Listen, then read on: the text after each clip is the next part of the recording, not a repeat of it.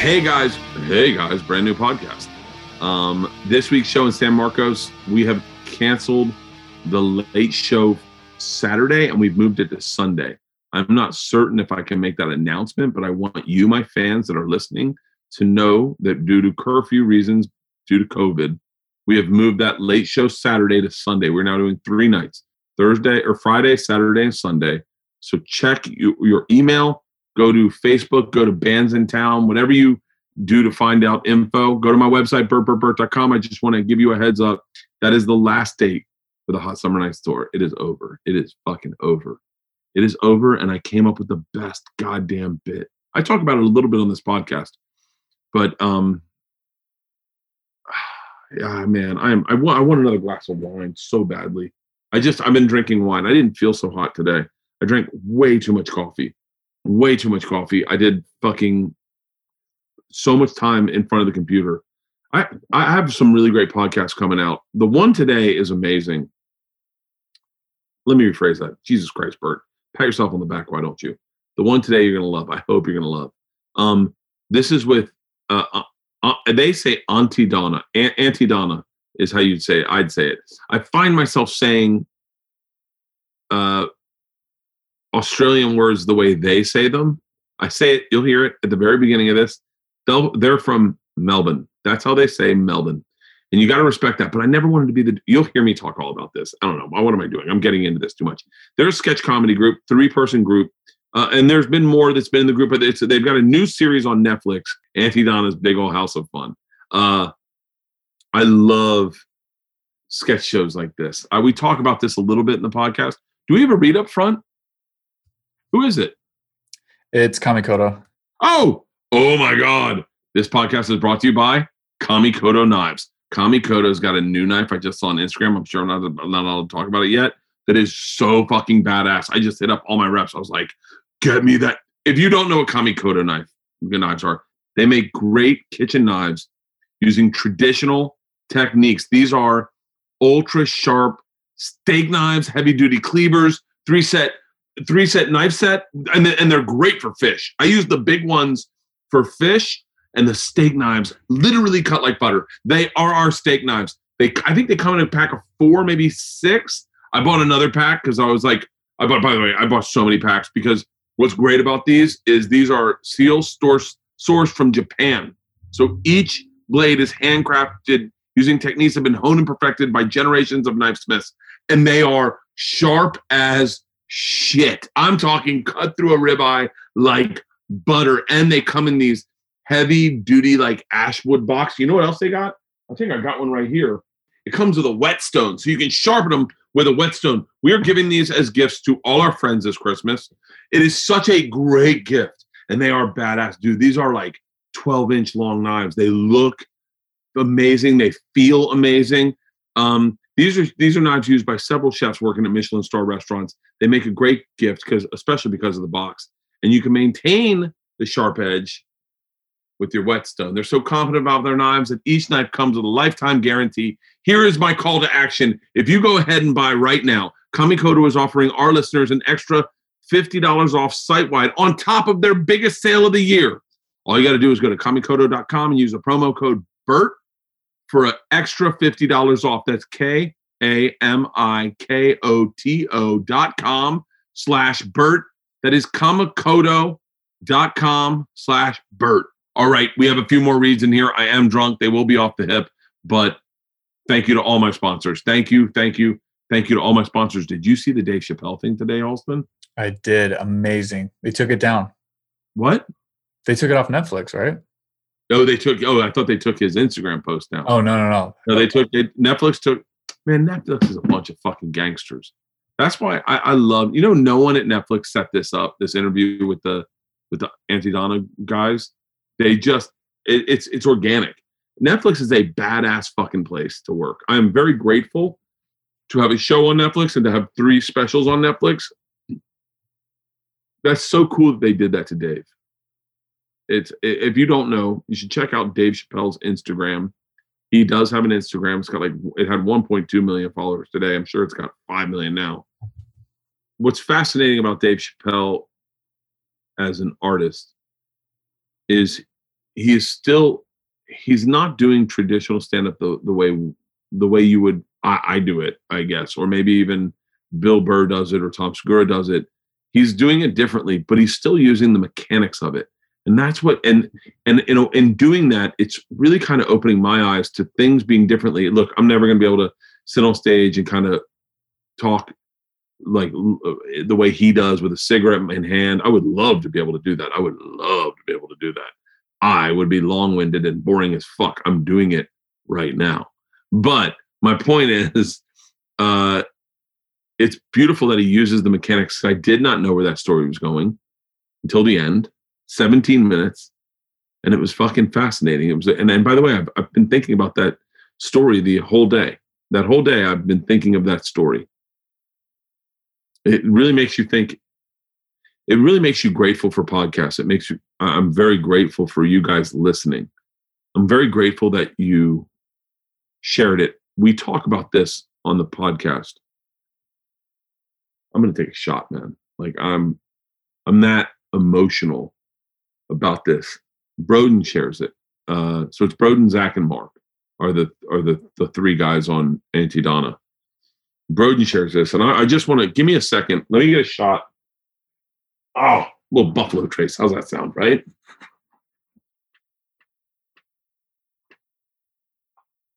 I don't know what's in this glass. So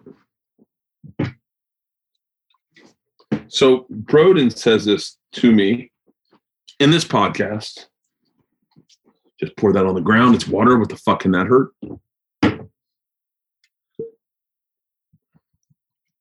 By the way, I kind of lost my thought now.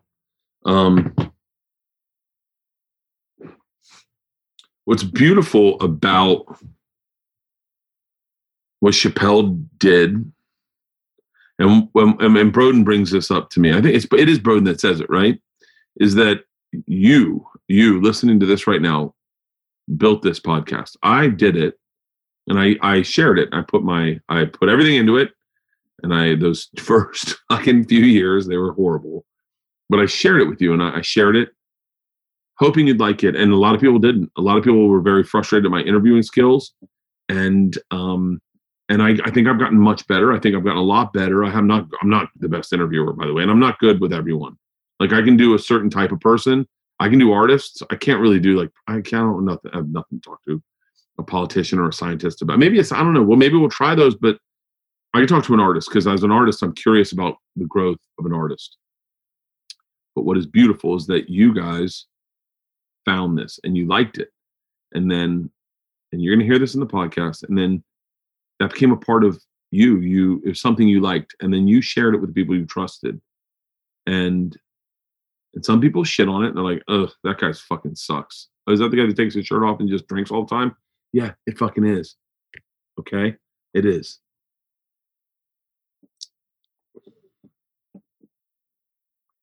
But you shared it. And in sharing it, you helped me grow this podcast and my ability to make money. I remember when I was at 25,000 downloads and you guys, not me, I didn't do anything. You guys got me to 50,000 downloads because you told people. Maybe I worked harder, but you told people. And then you helped me get to, by the way, I'm giving exact numbers. I probably shouldn't, but then I got to 100,000 downloads and then it kept growing. And it was because you shared it. And in you sharing it, you laid yourself vulnerable to a friend or maybe a coworker and said, this is a part of me. This is not my idea. They talk about this in the show and you'll hear it weigh on me. And it weighs on me heavy because I feel very, very blessed to have created something that is profitable for me and my family during a pandemic that you guys grew for me. You helped grow this for me. And the position that Dave is in right now is that he made something really fucking cool, but people said, you don't get to own that.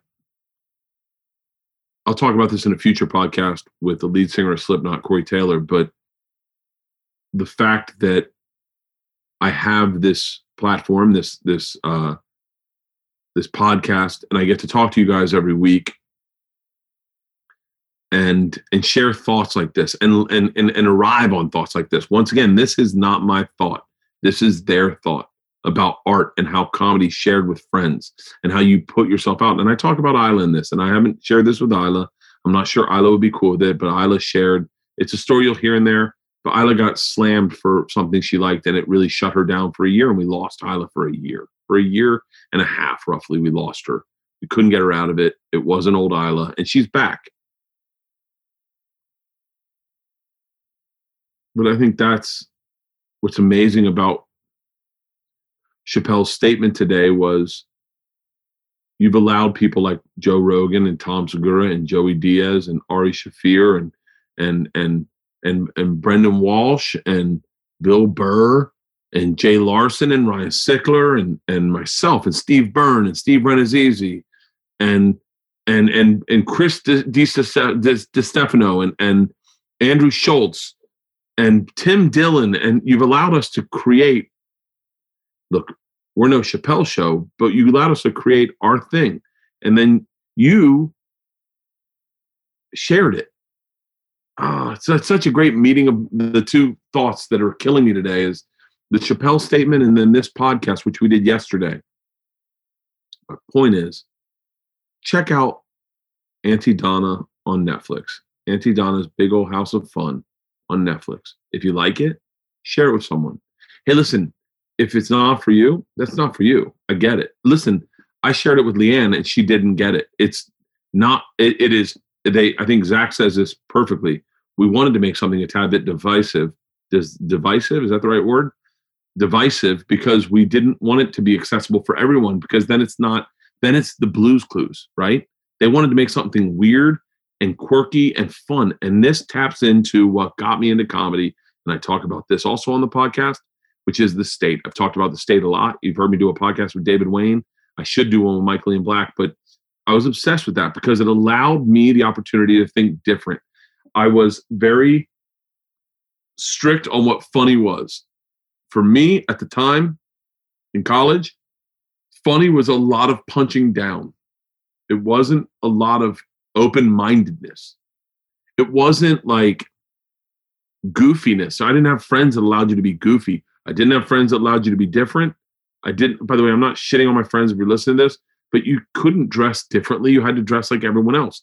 And you couldn't behave differently. You had to behave kind of in the norm with what the guys in the fraternity felt was in the norm. And if you were too far off to the west, then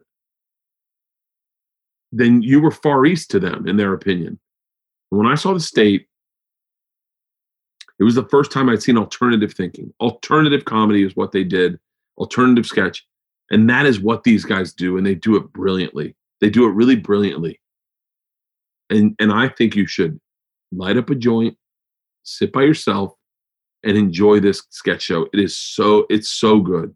It's so good, and it's so different, and it's so weird, and it's fun. It's fucking fun, and they're good guys. You're going to love this podcast. You're going to love this podcast. I love these guys. They, you'll see. Ladies and gentlemen, am I buzzed, Halston? Did I just go into a drunk tirade, Halston? It's okay. We haven't had one in a while. I have not. I have not really tied one on in a bit. And tonight I'm tying one on. I did not feel good, man. I fucking drank too much coffee, and I thought I was getting coronavirus because I was getting chills, and it turned out I just had bad salsa. And so I tied one on tonight. I tied one on, and I really hope you guys enjoy this episode. I really do. And like I said, Chappelle show's off Netflix. So if you're looking for a sketch comedy show on Netflix, check out Aunty Donna's Big Old House of Fun with Zach, Mark, and Broden. Today's podcast, Zach, Mark, and Broden from Aunty Donna's Big Old House of Fun. Streaming right now on Netflix. All right, start the show.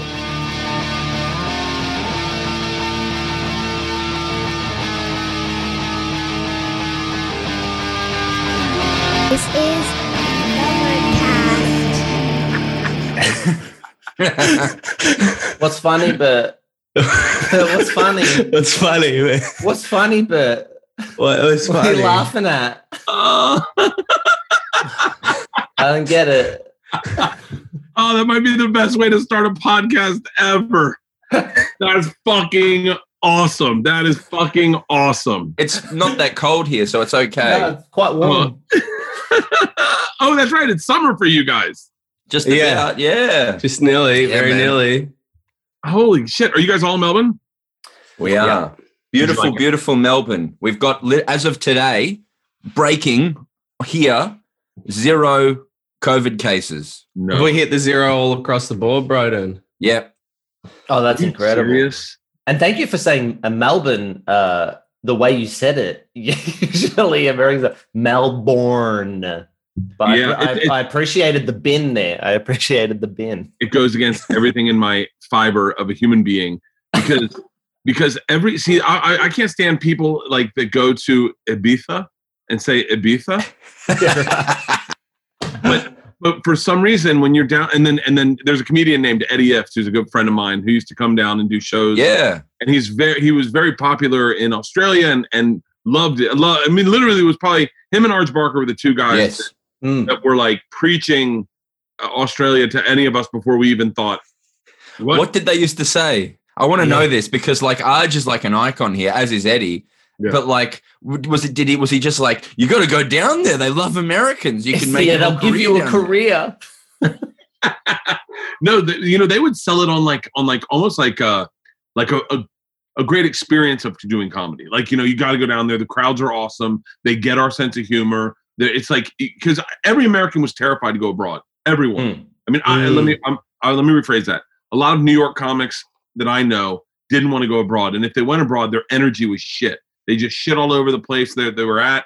And I remember Arj was the first one that I remember being like really popping. And then Eddie loved it down there. And I didn't go until maybe like 3-4 years ago.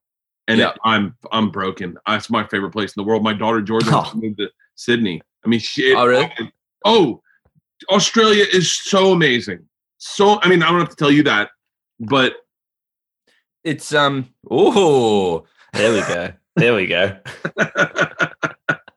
It's that thing of like I feel similarly when we go to it's New Zealand to America to like Australia for us. When we go to New Zealand, the air is cleaner, the food is more delicious, but things are just a little bit slower. And then when we go to America, so many things are happening, so many cool shows.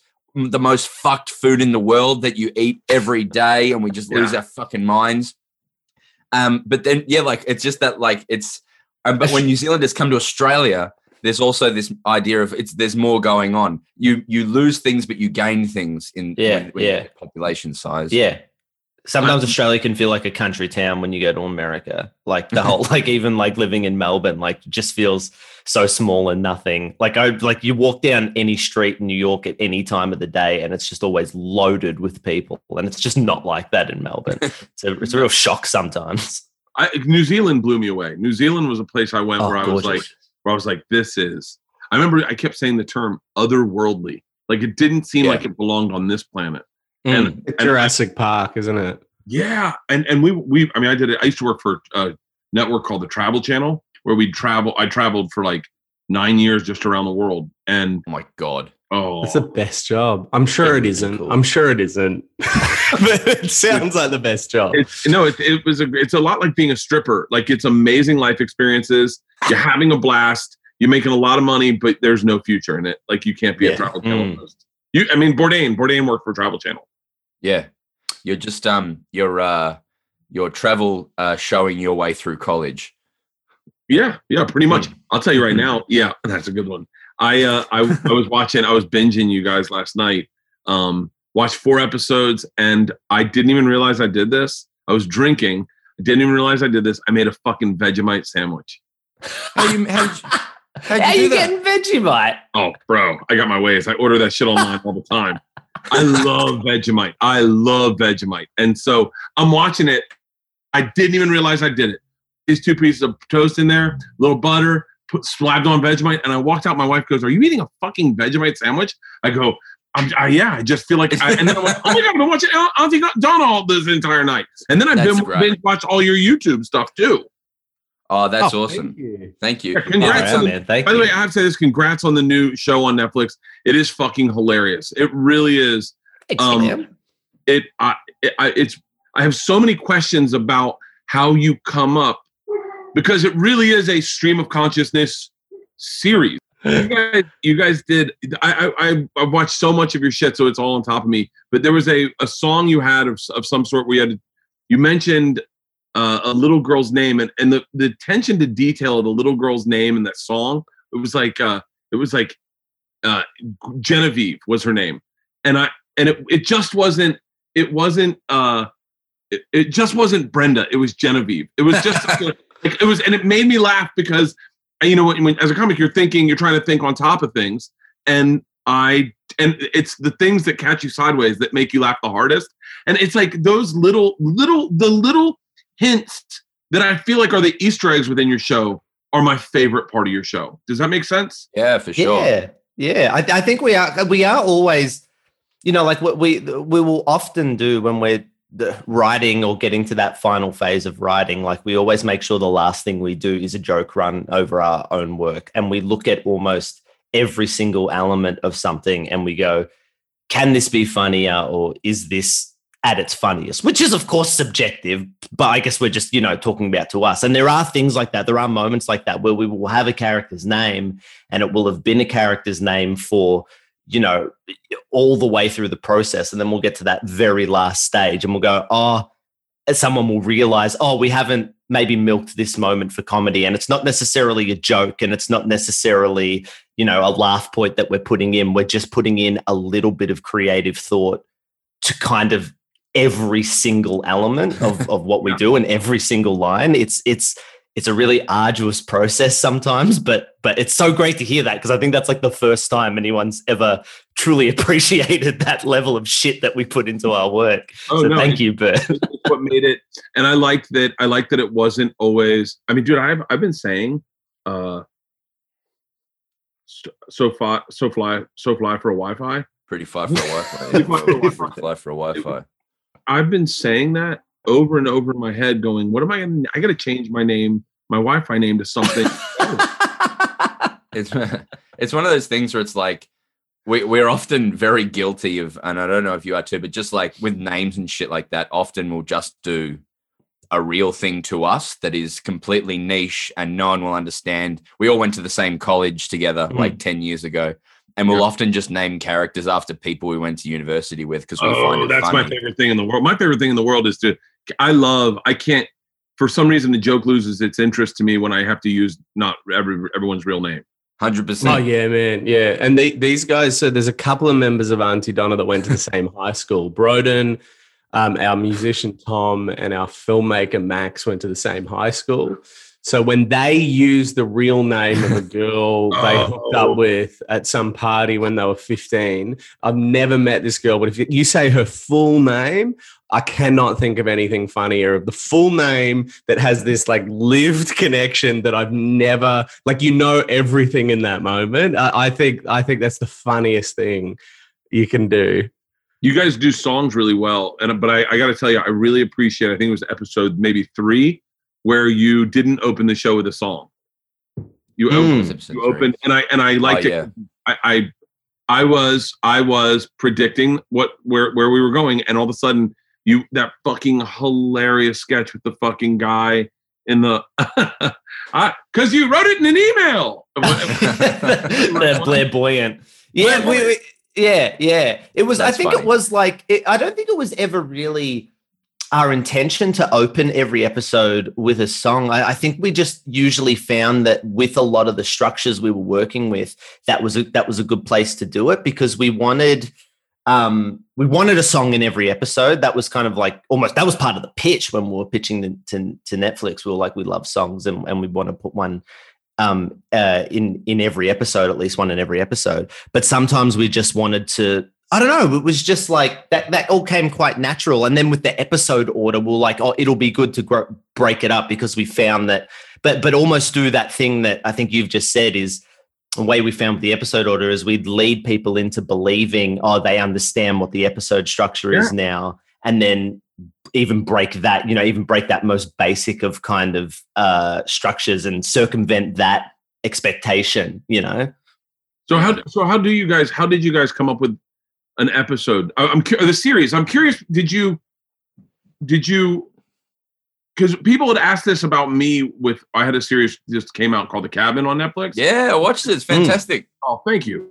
And I really didn't have any answer for anyone. They're like, "How did you guys do this? How did you shoot it?" And we were really like, kind of like all over the place. But I'm curious. Did you beat out a series?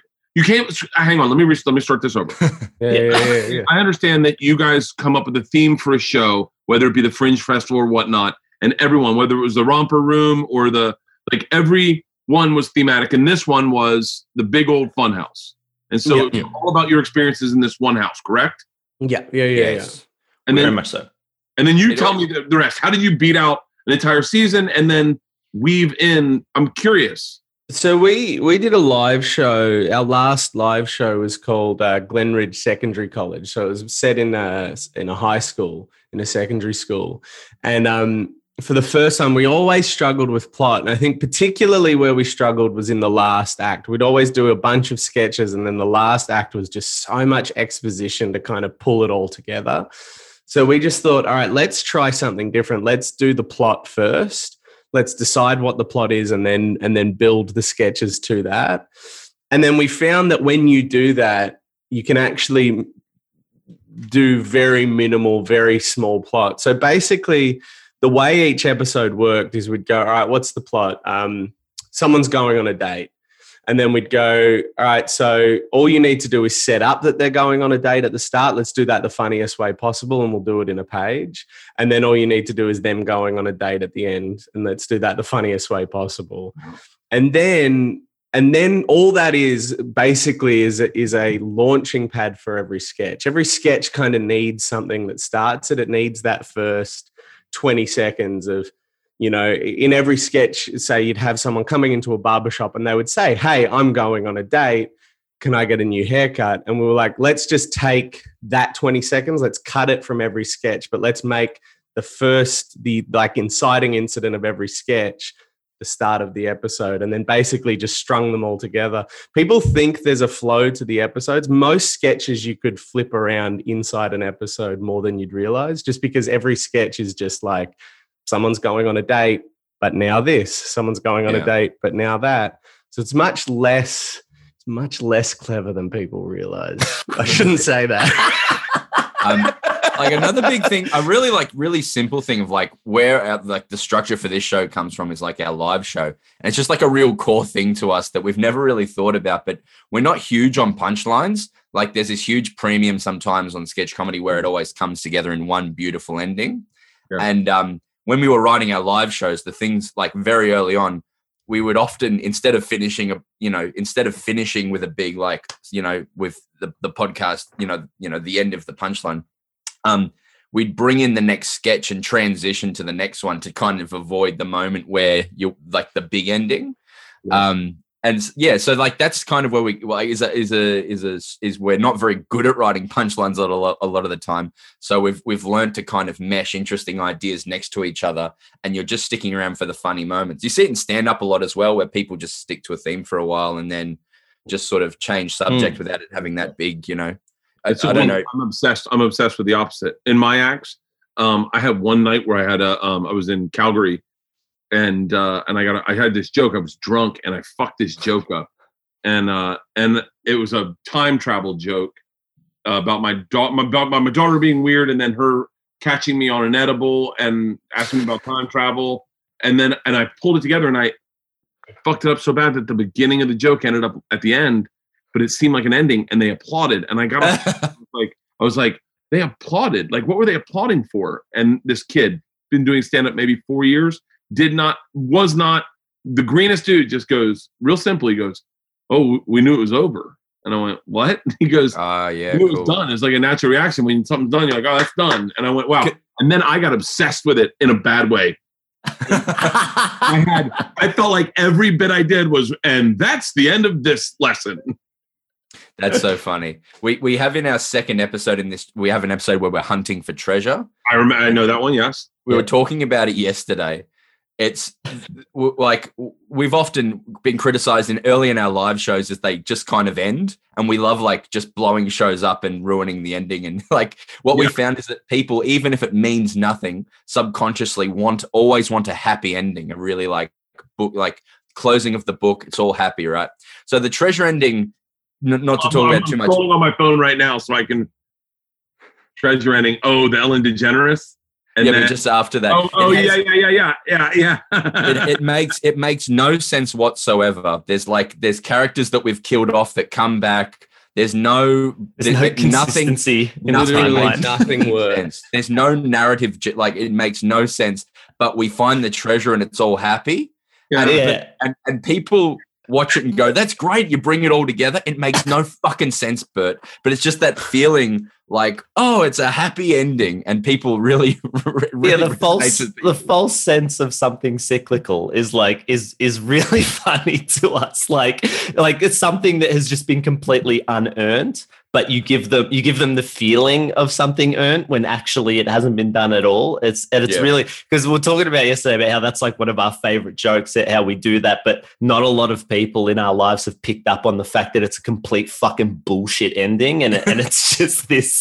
It's just a vibe, and it doesn't actually make any sense. Yeah, there's nothing we love. We do it in our live show a lot, where it either doesn't make sense, or it's actively like everyone's dead, or it's actively a bad ending. But we end it on an uptick and do you treat it.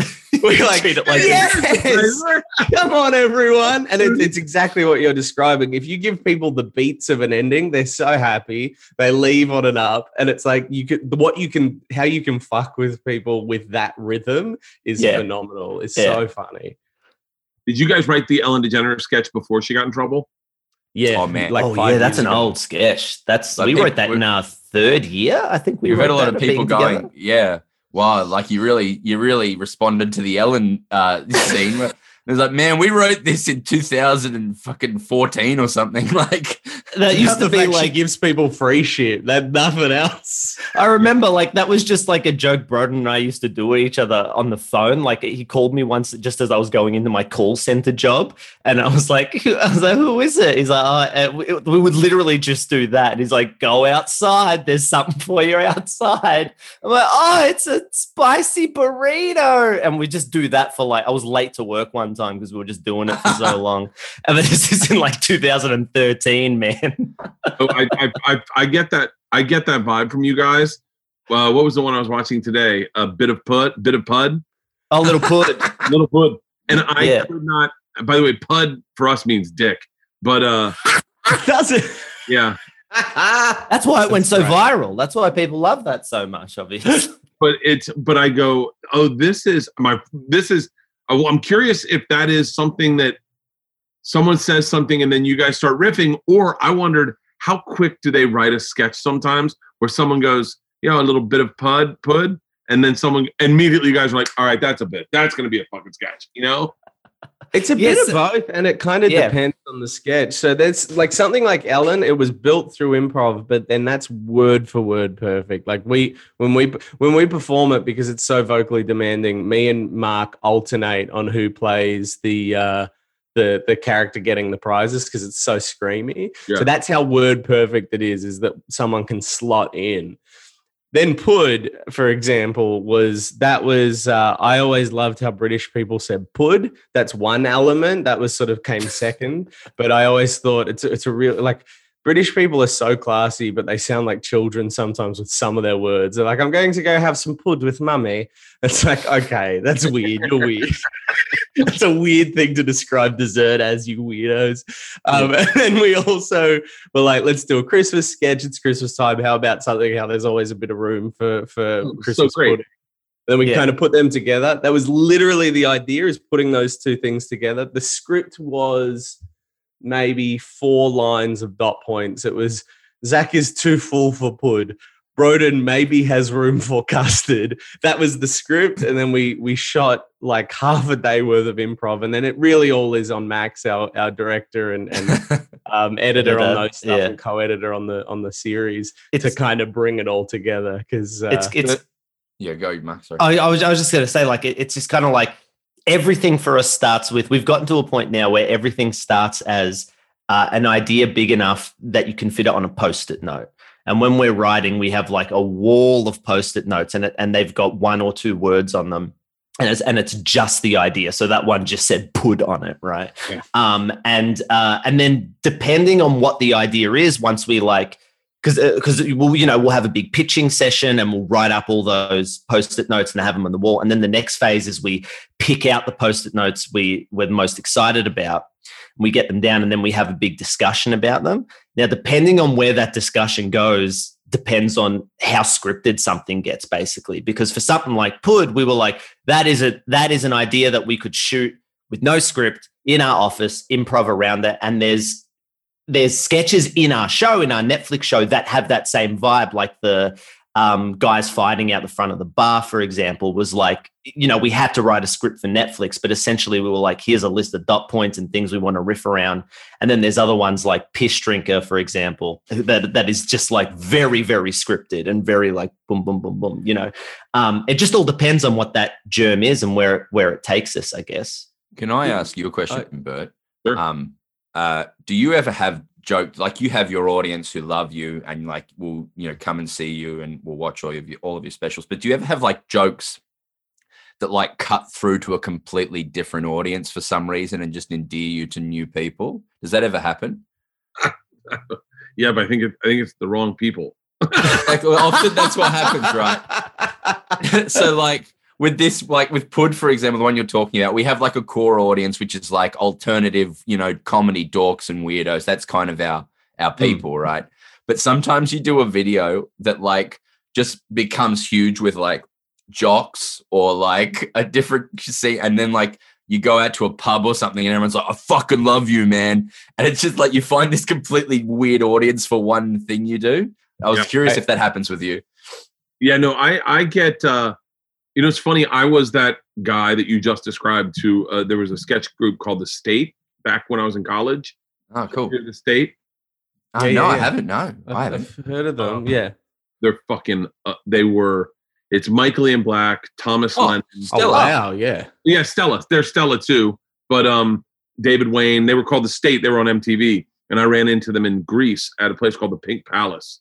And I walked up to them and was like, dude, I fucking love you. And I remember David Wayne going, really?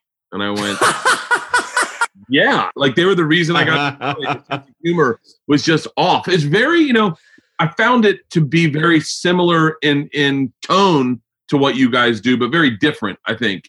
We arrived. It's funny because we've now had 2 members of Stella tweet about us, about saying how similar we are and in a complimentary way. And it's so funny because we kind of like, I would say Bro and Mark are the biggest Stella fans, but that all happened after we'd already started. We were already quite established. We're about a year and a bit in. We'd sort of established our voice a little bit. We'd done 2 shows. When someone said, you're a lot like Stella, I think we just, for some reason, the shared influences, the combination of being inspired by people that inspired Stella and inspired by people that were inspired by Stella and the State kind of came together, that we've ended up with a similar sort of voice, but we've arrived at it independently, if that makes sense. But we've heard we're very, very similar. I think I would have sniffed out there's similarities in that there's 3 of you for Stella, because Stella had a show on Comedy Central that I watched that I think my buddy produced. And you're still very, very different. Your energy is by the way, all respect to David Wayne, Michael Showalter, and Michael Ian Black, but your energy is more varied. Their energy is all very similar. It's very their sense of humor is all this sounds horrible because I love them, but I'm not saying anything bad, but they all kind of play a version of the same guy. Whereas kind of that bit in a way, like that's Yeah, they're quite a uniform. We love that show. We only discovered found it. that sitcom this year and just lost our fucking minds over it. I was just like, crazy for you to just find it and know that your sensibilities are similar. Mark and I watched it and we're like, this is let's just do this for season 2. I was like, I wish this was our show. Like I loved it. We loved it so much. Like the way they took sitcom structure and just like went fuck you with it, you know. Yeah. And it feels like, I don't know, to me, it's like, I don't know if this is a weird thing to say, but I feel like if those guys had grown up with the internet, they would have been us. Like we just sort of came up in the same way and liked the same kind of weird shit. But because we had the internet and we grew up with the influence of the internet, we turned out a little bit differently. You know, it's like, it's kind of happening to music at the moment as well. Like there's this band I love called 100 Gex, which is like, they're doing very similar electronic stuff to stuff that people have done before. But because they grew up so heavily ingrained with the internet, it comes out real fucking weird and a bit different. And I'm like obsessed with them. I feel like that's what we are to Stella in some ways. Gex, I just downloading them right now. Oh, 100 Gex are fucking pardon? They're out of St. Louis. Yeah, they're fucking cool, man. This podcast is brought to you by Raycon wireless earbuds. I was just thinking about these earbuds the other day because I was walking through Best Buy and I saw the lineup of all the uber expensive earbuds, a lot of which, if you're like me, you run on the treadmill or you run outdoors, then you take off, you throw in your pocket, then you wash them, or you lose one, I've lost so many earbuds. It's crazy. What I love about these is these are half the price with amazing audio quality, comparable to all the premium brands. And like I said, they start at half the price. So this holiday season, get someone something they can use for calls, for music, for podcasts. They are tiny. They literally mold right into your ears. So I throw them in my ears and pass out listening to podcasts at the end of the day. Work, play, at home, on the go. Pick up yourself a pair. Pick some up for a friend. Today you can save big on a gift they're going to use every single day. These Raycon wireless earbuds, it's never too early to start gift shopping for the holidays. And now's the time. Go to buyraycon.com/Bertcast today to get 20% off your Raycon order, but hurry. This offer is available for a limited time only, and you don't want to miss it. That is buyraycon.com/Bertcast to get 20% off your Raycons. Buyraycon.com/Bertcast. This holiday season, the best deal in wireless can only be found at Mint Mobile. Right now, when you switch to Mint Mobile and buy any 3-month plan, you get another 3 months for free. As the first company to sell premium wireless services online only, Mint Mobile lets you safely order from home and maximize your savings with plans starting at just $15 a month. Halston has been using Mint Mobile all this whole time. Am I correct? Yeah, I would run out of data on UFC fights and podcasts because those are so long. Dude, podcasts, right? Live sports and stuff. And so I don't have to worry about going over like data or anything like that with Mint Mobile. It's pretty dope. Their offer is the best of the year, and it's here right now for a limited time. Buy any 3-month plan and get 3 months more for free. By going online only and eliminating the traditional cost of retail, Mint Mobile passes significant savings on to you. All plans come with an unlimited talk and text, plus high-speed data delivered on the nation's largest 5G network. Use your own phone with any Mint Mobile plan and keep your same phone number along with all your existing contacts. And if you are not 100% satisfied, Mint Mobile has you covered with their 7-day money-back guarantee. Switch to Mint Mobile and get premium wireless service starting at just $15 a month. For a limited time, buy any 3-month Mint Mobile plan and get 3 more months free by going to mintmobile.com/Bertcast. That's mintmobile.com/Bertcast. Cut your wireless bill to just $15 a month at mintmobile.com/Bertcast. Have you there's a bit in the first episode of Stella which I think about every day where or the real estate, they go and see it, they go and inspect a really big house because they need to move house, and they go and see a real estate agent, this lady, and for some reason 2 of them leave the room and David just stays, and just the energy completely shifts and they just start making out really. It's the fucking, I think about it every day. They're the kings of that. They're the kings of like I know the thing I think about every day is there's a bit where there's this little sketch they did a little while ago where they go and they try and find Santa Claus, and they find Santa Claus, and then his wife is there, and then Santa Claus leaves, and then Santa Claus' wife goes, "Did you guys know I have a cock?"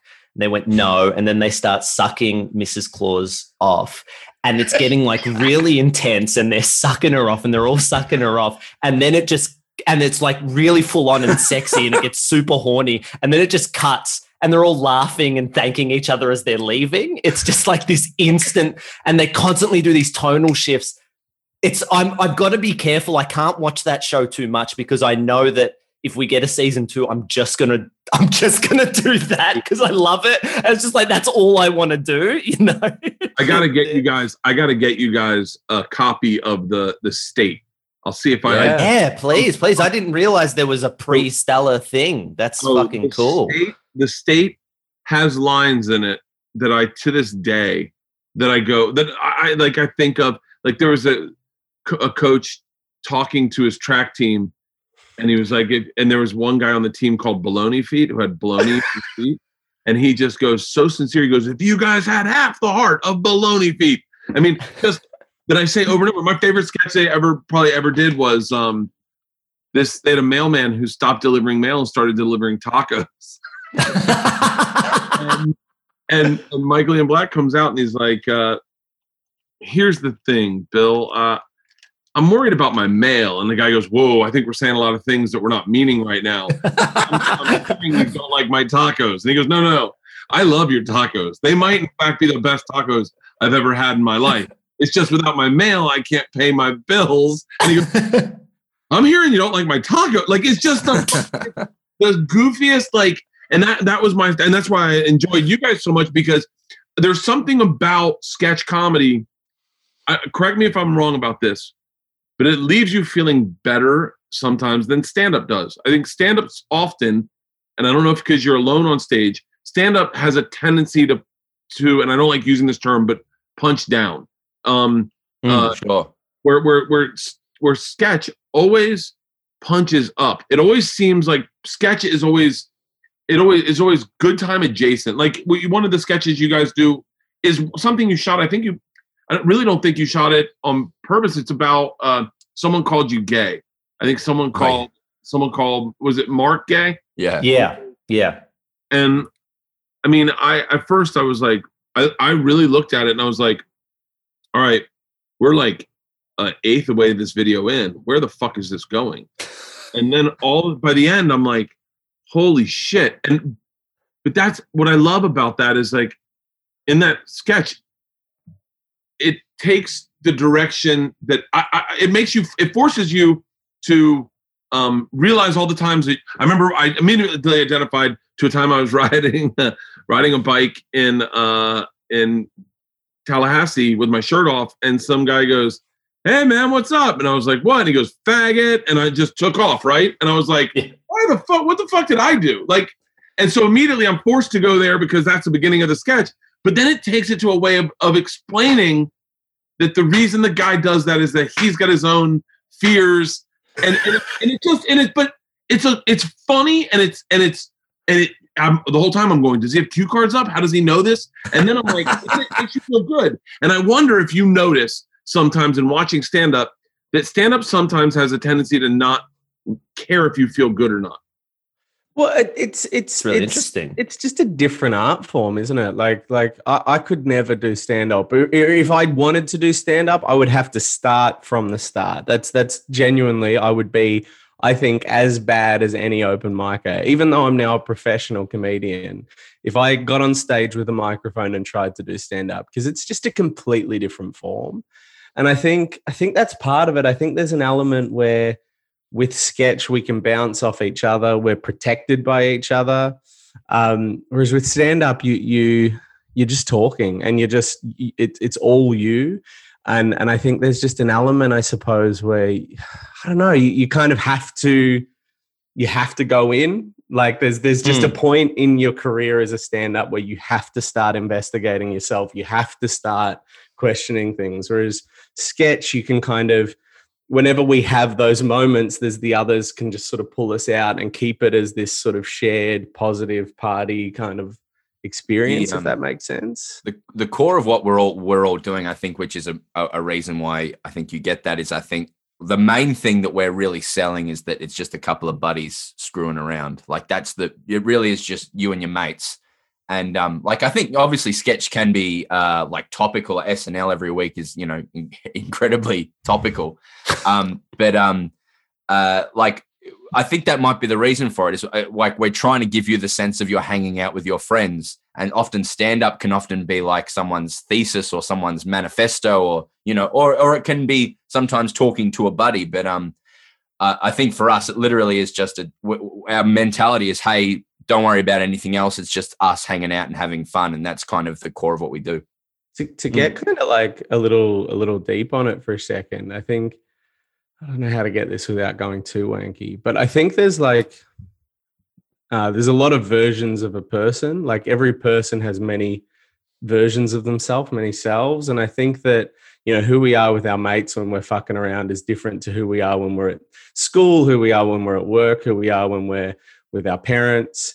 And I think that with stand-up, you kind of probably have to tap into a sort of solitary, thoughtful version of yourself, even if you're doing the buddy stuff. Whereas with us, we can always tap into that energy. I get very in my head, but I don't have to be that with Donna. I can put that in other places. Like when we're hanging out, we can always keep it at that level. And I think there was one point midway through our career where we thought, oh, we should comment on things and we should engage with stuff and we should change people's hearts and minds. And then we're like, actually, there's a lot of value to just being the escape for people. People are in their heads all fucking day. This can be 2 hours of just, punching up and just joy, just positivity, just fun. And there's something of value to that as well, I think, Yeah, I think what you said is really accurate. In stand-up, I don't really have anyone when I get too introspective or get to like I don't have anyone to bounce that off of to go, yeah, I think you're overthinking that little thing. Is this connecting to something in your childhood? And you're like, I don't know. It's harder to undercut, I suppose, when you're on your own. I'm on this bit. I have this bit that I'm obsessed with. I don't really talk about too much topical. I don't ever talk about topical stuff. I try to stay out of politics. I want my stand-up I want it to be a release. I want you to kind of to be able to tap out from life. But I also realize that sometimes I'll take a stance on things like fucking gun control. But I want you to know I stand on both sides of the fence, that I don't want to alienate anyone. But there's this, I'm obsessed right now with gay dudes buying presents for other gay dudes. They're so good. They're good at it. Oh my God, they're so much better. So Tom Segura is my best friend. We have a podcast together, and he bought me a present for my birthday. He bought me a $3,000 e-bike. It's an electronic bike, goes 30 miles an hour. It beat every present my wife has ever bought me in my entire life. Like never has my wife known what I wanted more. And we podcast, and we're like, I bet gay dudes buy the best gifts for their boyfriends. And they started emailing us and going, actually, we fucking kill it in the gift group. and so I'm obsessed with it as a bit where I go, last night I was, and I think it was because of your sketch calling the guy calling you gay, riding your bike or whatever, walking on the street. I didn't think anything in the moment, but we were with a gay couple, and they were talking about how they're soulmates. And I was saying, oh, well, me and my wife are soulmates. And then I thought, I bet me and my wife are nothing compared to these two. Like, I bet we could, because what we're doing is so unnatural. A man and a woman is so unnatural as opposed to two men is like, I bet they really are in love. Like their love is so much deeper than what we could ever have. We're different. I don't like half of the shit she likes. Like, we don't get excited for the same shit ever. Like, yeah. And so I was like, oh my God, I bet I couldn't fathom. And so I'm trying to write a bit, but I definitely don't want to be heavy-handed in trying to tell people their politics, but I think everyone should love gay people. I don't think that should be something I don't think that's something you should be splitting hairs on, Yeah. I lean into the part where I start going, I start going as a joke. And this is where I think I would love to have friends to be able to run your bit, because you can't just start off a joke and go, I think being gay is so much better than being straight. And then here are my points. What I do. Yeah. So this is the beginning of, in my head as I'm working this out, I'm like going, you open up with, I think they should outlaw homosexuality, and then flip it and say all the reasons that it's so much better than what we have. And then, so I'm trying to work it that way. Yeah, right. But I go, and I literally was thinking about you guys because of, John Cleese has dug his heels in so much in PC talk, where you go, what was the parrot a Mexican? Like, what was the what's it an old say? Man. Yeah, was the parrot indigenous? Why? Wait, why? I'm kidding. What's Faulty Tales about? What's actually going on under the hood there? There's some crook shit, no doubt. He really, it's got to be hard, because Monty Python was just genius for everyone. Yeah. I mean, it's like, my thing is like, I listen to John Cleese in the same way I listen to my palliative care 98-year-old grandfather, and just go like, let's just okay, he's that's a shame. But also, you I get think to a point, don't you, where you're like, thank you for 1960 through 1995. Thank you so much for that period of your career. It's fucked for me, because like I was never a creative person. I went to acting school, and I was like, I'm just going to be an actor, and I'm just going to read people's lines and never really think that much. And then in Australia, I left university, and I was like, fuck, you can't act here unless you're Chris Hemsworth or Rusty Crowe. And that's the end of it. So like, we're like, fuck, I have to learn how to write and be funny real quick. And so like I didn't know how to be creative or to write, or, when I was 21, and I watched a video that John Cleese did, like, because he was, I think he went to Oxford or Cambridge or one of those two, and was a scientist.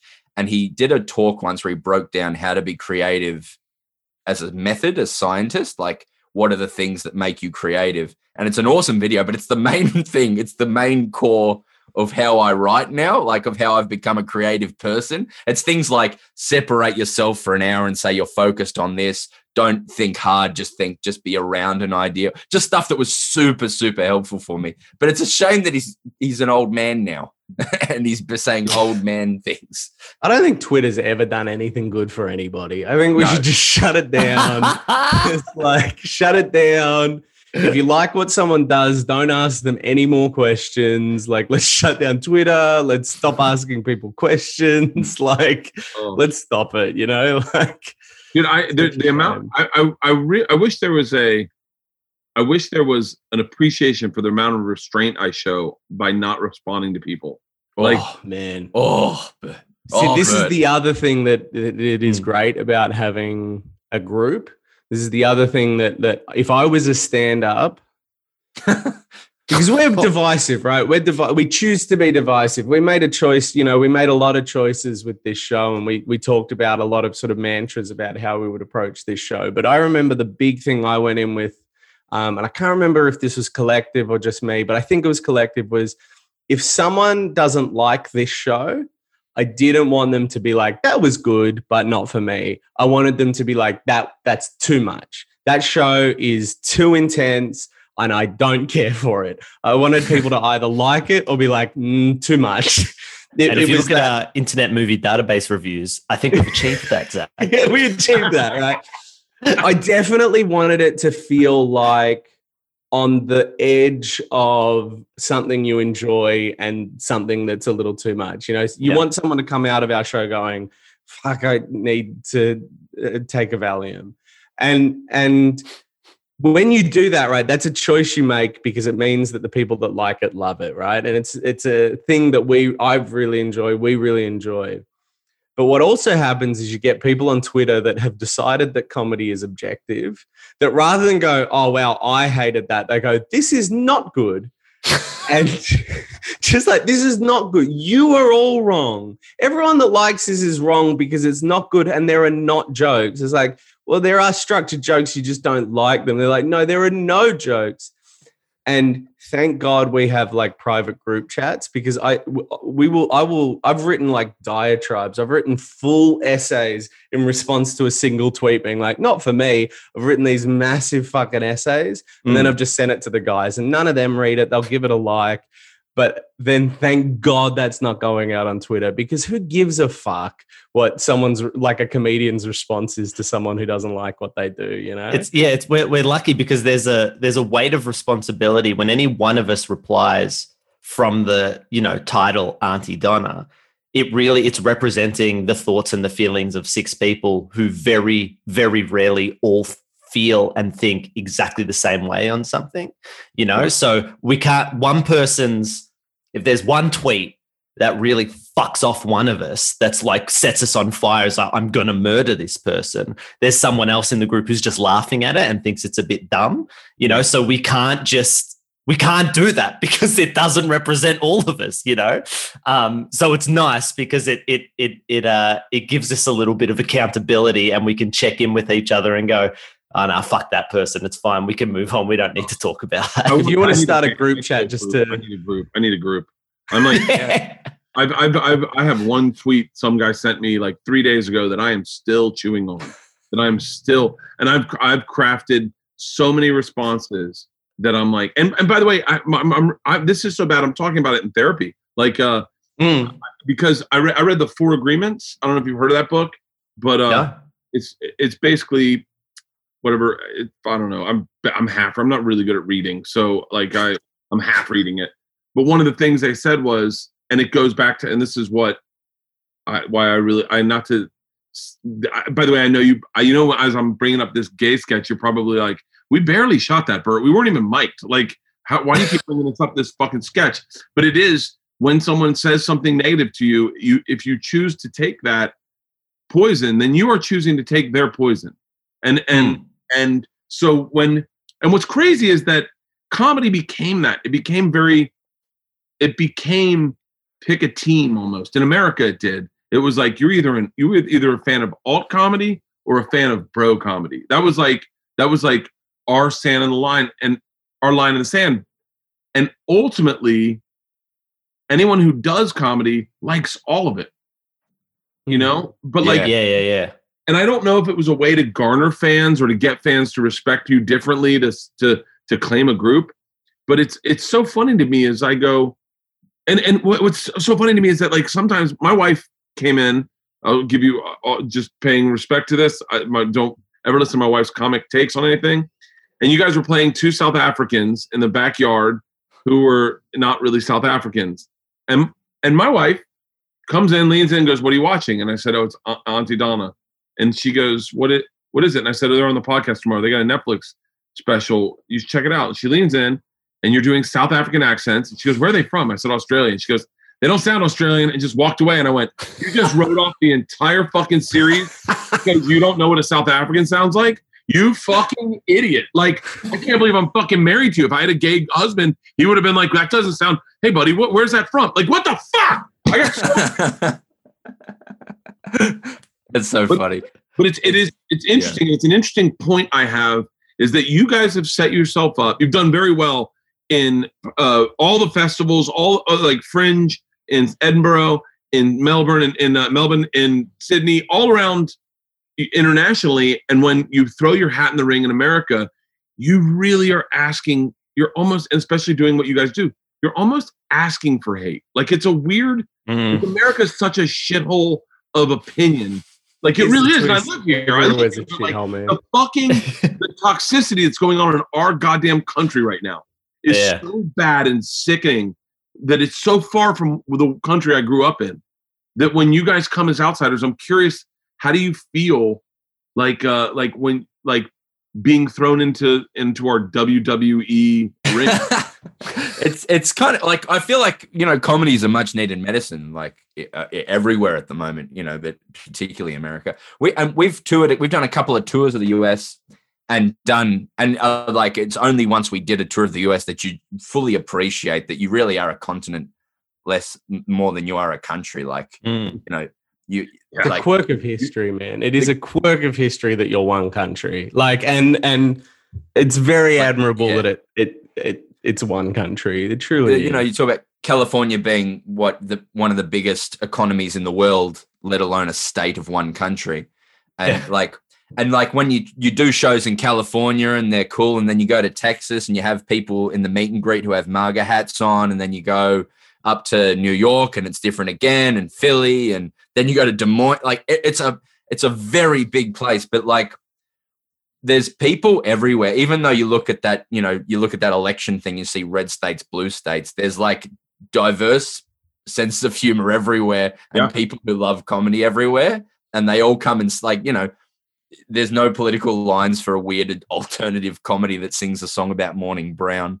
Like there's so our experience of America is very different to yours. We come in and see people who like our shit, and then we go home. So it's it's like Disneyland for us in a lot of ways. We were asked especially to leave. Disneyland is like Disneyland. For us. We went to Disneyland a lot when we were doing the show, but like we had a lovely time. And then like March 14 this year, they were like, you need to get the fuck out of this country right now and like because of COVID, and we got like sent immediately home. So apart from that, it was a lovely experience. Support for the Bertcast comes from Manscaped, who is the best in men's below-the-belt grooming. Manscaped offers precision engineered tools for your family jewels. Listen, I am generation 1.0 and guys that started shaving their balls. We had to do it with straight-up clippers, straight-up liners. And when you got the back of your sack, you would char that bitch. I mean, literally just, and blood would pour. Man, blood pours out of ball sacks like it does faces. It is horrible. And untrimmed pubes, who's been doing that? I mean, I trim my, Leanne talked about it on your mom's house, I think, or on with Tom and Push. I've been trimming my balls forever. It's time to gear up and get yourself the gift of shaving this holiday season. I'm talking about Manscaped Perfect Package 3.0. Revolutionary company that Manscaped is, has redesigned the electric trimmer. Their Lawnmower 3.0 has proprietary advanced skin-safe technology, which I would have loved back in the day. So this trimmer cuts on your nuts. It's also waterproof, so you can use it in the shower. It comes in their brand new Perfect Package 3.0, which makes for the perfect gift this holiday season. It's literally everything you need to keep trimmed, cut-free, and smell nice down there. That's right, smell nice down there. And by the way, don't use the same trimmer as you use on your face on the balls. That's disgusting. The Manscaped Perfect Package 3.0 also includes Crop Preserver, an anti-chafing ball deodorant and moisturizer. Look, you already put deodorant on your armpits. Why are you not putting deodorant on the smelliest part of your bodies? And that smelliest part of your bodies is your testicles. Speaking of sweaty and sticky balls, I'm very thankful for their Crop Reviver. Along with this product and the Crop Preserver, you can keep your balls from sweating and smelling and sticking to your nuts like fucking bat wings.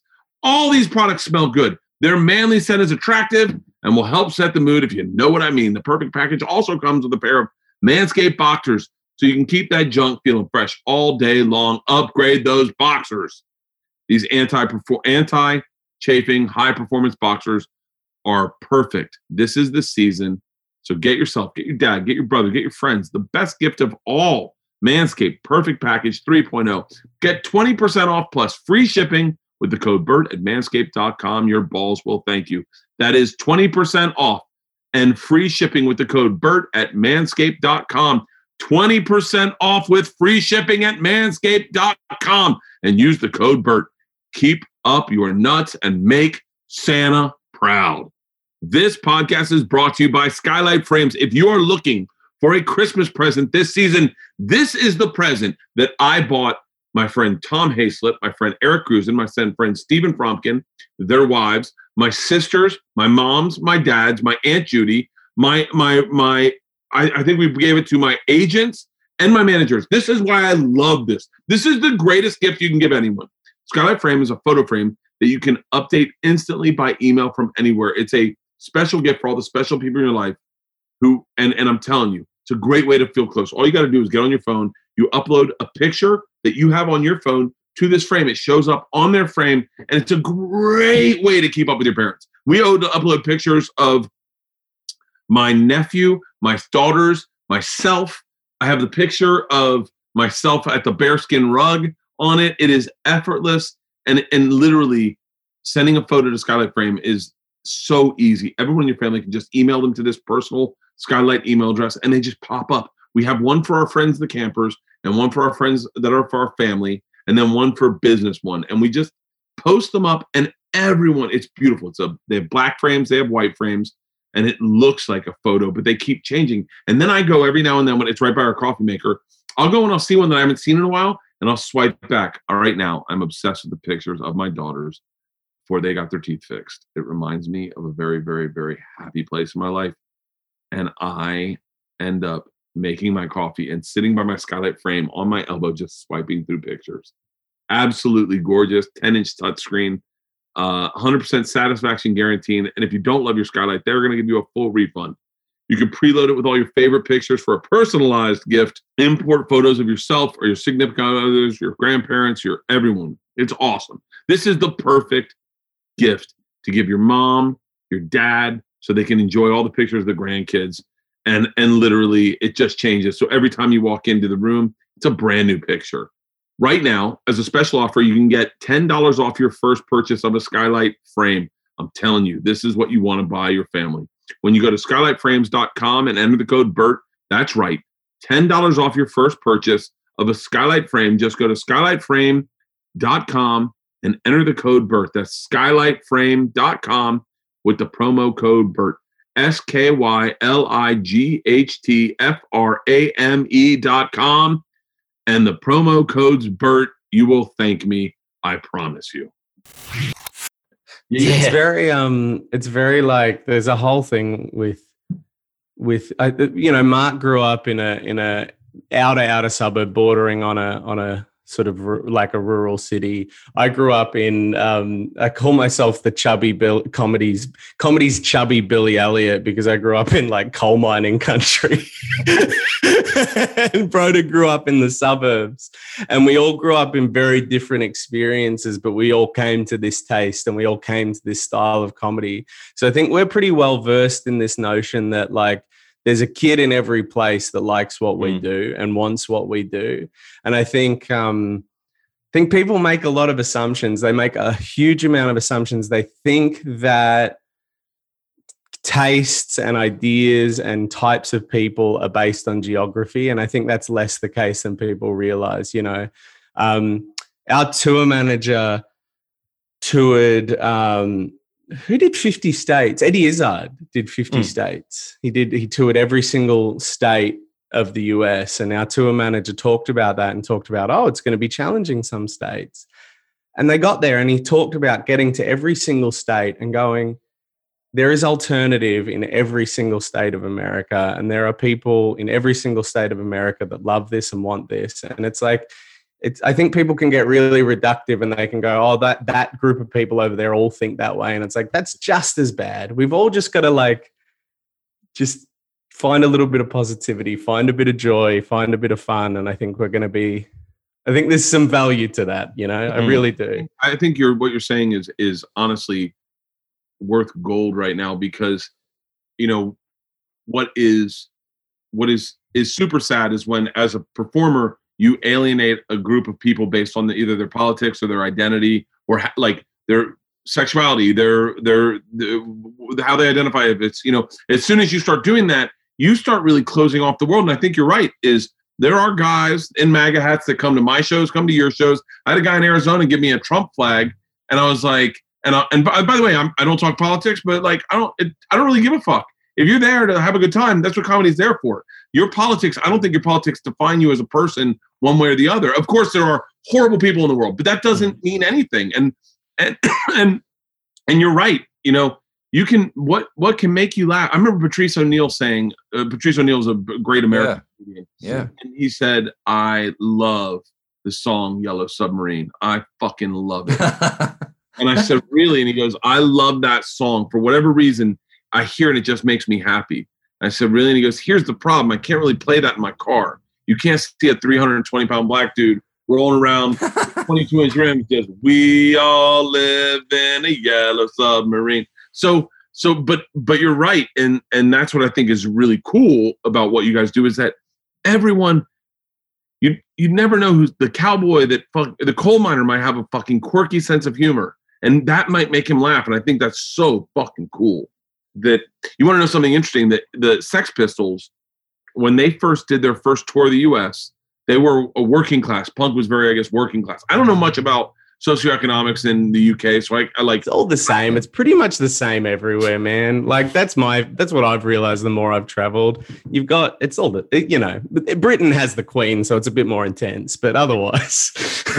the tour manager said, you guys are working class kids. We're doing working class cities. We're going to do Birmingham, Alabama. We're going to do Atlanta. This is in the 70s. We're going to do Texas. We're going to do Arkansas. And it was where those people had never seen anyone like that. And the tour was horrible. There's a book. I read a book about it, and it is fucking fascinating. They started on the East, and they just kept smashing shit across the country. And then by the time they weren't selling that many tickets. And then by the time they got to San Francisco, they sold out a massive venue at in San Fran, and they were like just literally they were so fucking out of it by that point that the show was unlistenable almost. But like they were ridiculous, like just ridiculous. What a moment.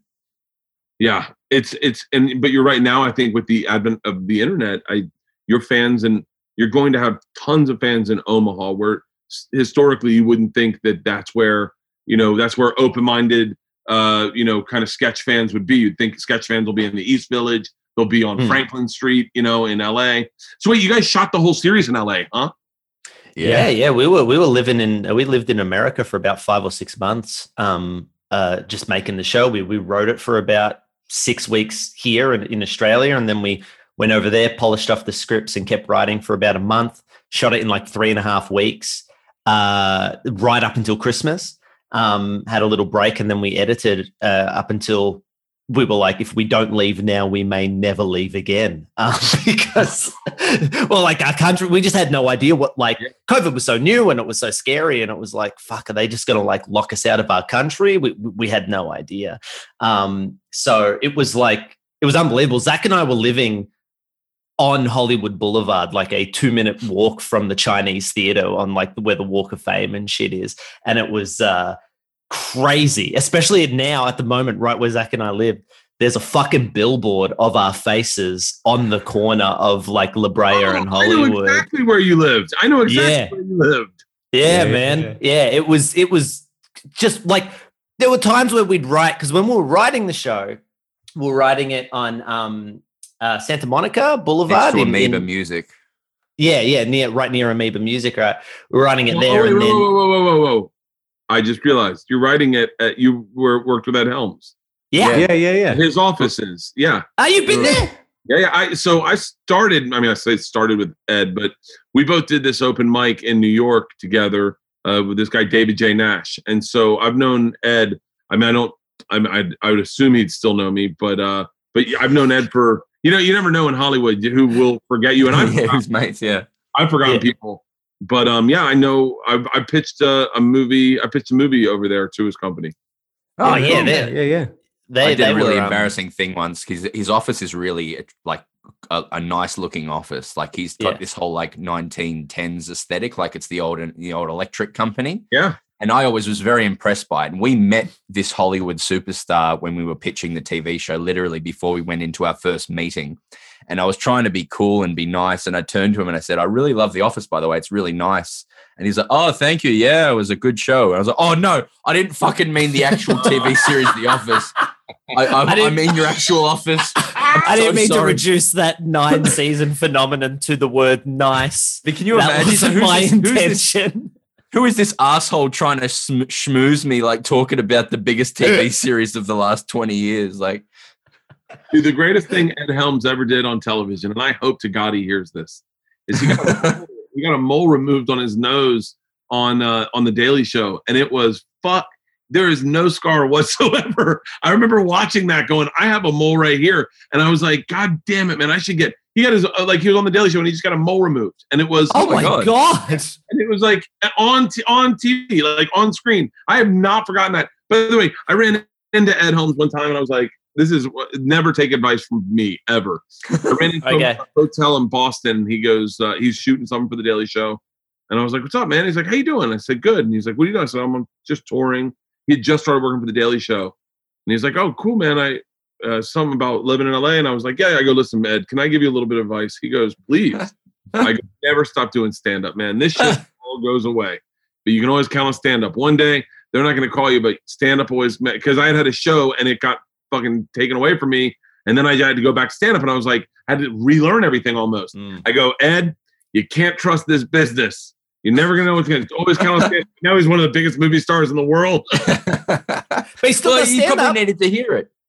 Yeah, and he still does it. Like I saw him do a couple sets when we were over there, and it's interesting that you say that because it's very much, in some ways, that's very much our philosophy. Like when we were pitching this show and we were making the show and trying to get it to happen, the idea of getting a show in America was a fucking joke to us. Like in a lot of ways, it was like, there's no fucking way that's going to happen. We're just a couple of like shit stains from like the fucking bottom of the earth, right? Like we're closer to Antarctica than we are to fucking America, right? Like we've got a better chance of getting a show with the penguins than we do with the people in Hollywood, right? Oh man, sorry. I'm so deeply want to imagine pitching to penguins in Antarctica. They're just running around. But they're all just LA. They all talk like LA people. So we love you. You guys mate for life. We're the same.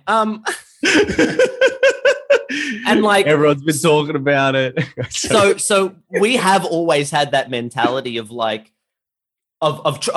we never put all our eggs in this Hollywood basket. Even when it happened, you know, we're always like, we've got to constantly be working on live stuff. We've got to constantly, even if we get the Netflix show, what's the next pitch we're doing to get a web series up, you know, and how are we looking after our YouTube audience? And we've got to make sure we keep doing the podcast. And we've always wanted to keep every single thing going, because if one of them all of a sudden falls off and stops, we still have 5 or 6 things that we've been working on to keep our business afloat. You know, it's been a huge part of our philosophy, and it's very right. It's a right thing to say and do, I think. But that was Patrice O'Neill's advice to me. We were in Scotland doing the Fringe Festival in like 2000, maybe 99, 2000. Yeah, and he said. By the way, that wasn't his technically. Patrice is a very complicated man, so to say that was his advice is very short-sighted. Well, I wanted to say before that, like, we never got the chance to meet him, but I've just heard so many pearls of wisdom in podcasts and just around the scene from this guy, like, and how he was just like a guru almost. He was also a cunt, okay? anyone who knew him, like when you hear someone talk too glowingly about him, I mean, like, apparently you didn't know him.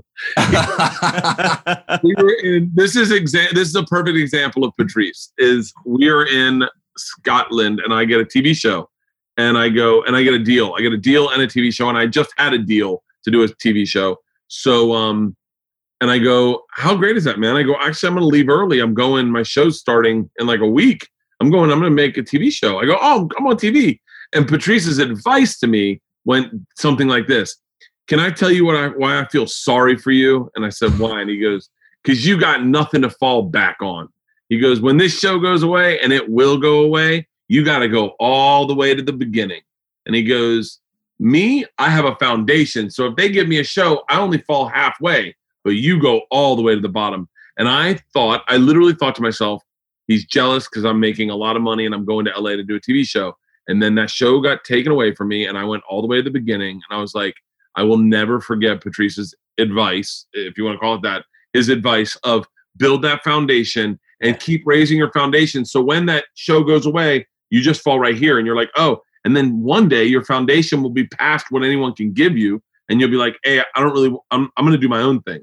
And that's the beauty of podcasting now, is that it's helped us raise our foundation to the point where, you know, when COVID happened and everything shut down, everyone's like, just double down on your podcast.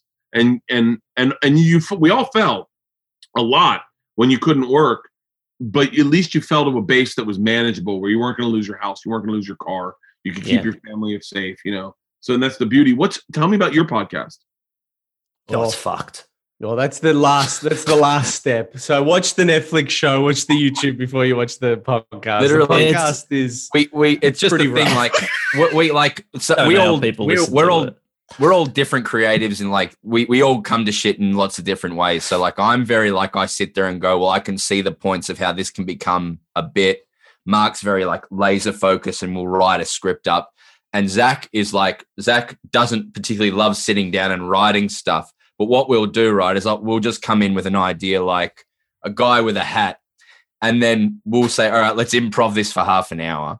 And Zach will get up with one of us or two of us and we'll just sit there and he'll just do shit and he'll go places that you just would never fucking imagine. Just go, how the fuck did you get to that point in your head? And then we'll go, okay, now that hour's gone. And we'll go, let's take that and make that a thing. And that's like all the weird tangents and stream of consciousnesses in our show. It's like these two guys doing their thing. Anyway, sometimes those ideas in the moment are like the funniest thing in the world that could ever have happened. And then when you try and put it to script and translate it so it's on a live stage, sometimes the magic disappears or like it didn't translate. And so we were like, well, we know that this is funnier than any shit we write. So maybe let's just make a podcast where it's us just doing this. So essentially it's just like us getting our ideas and developing them.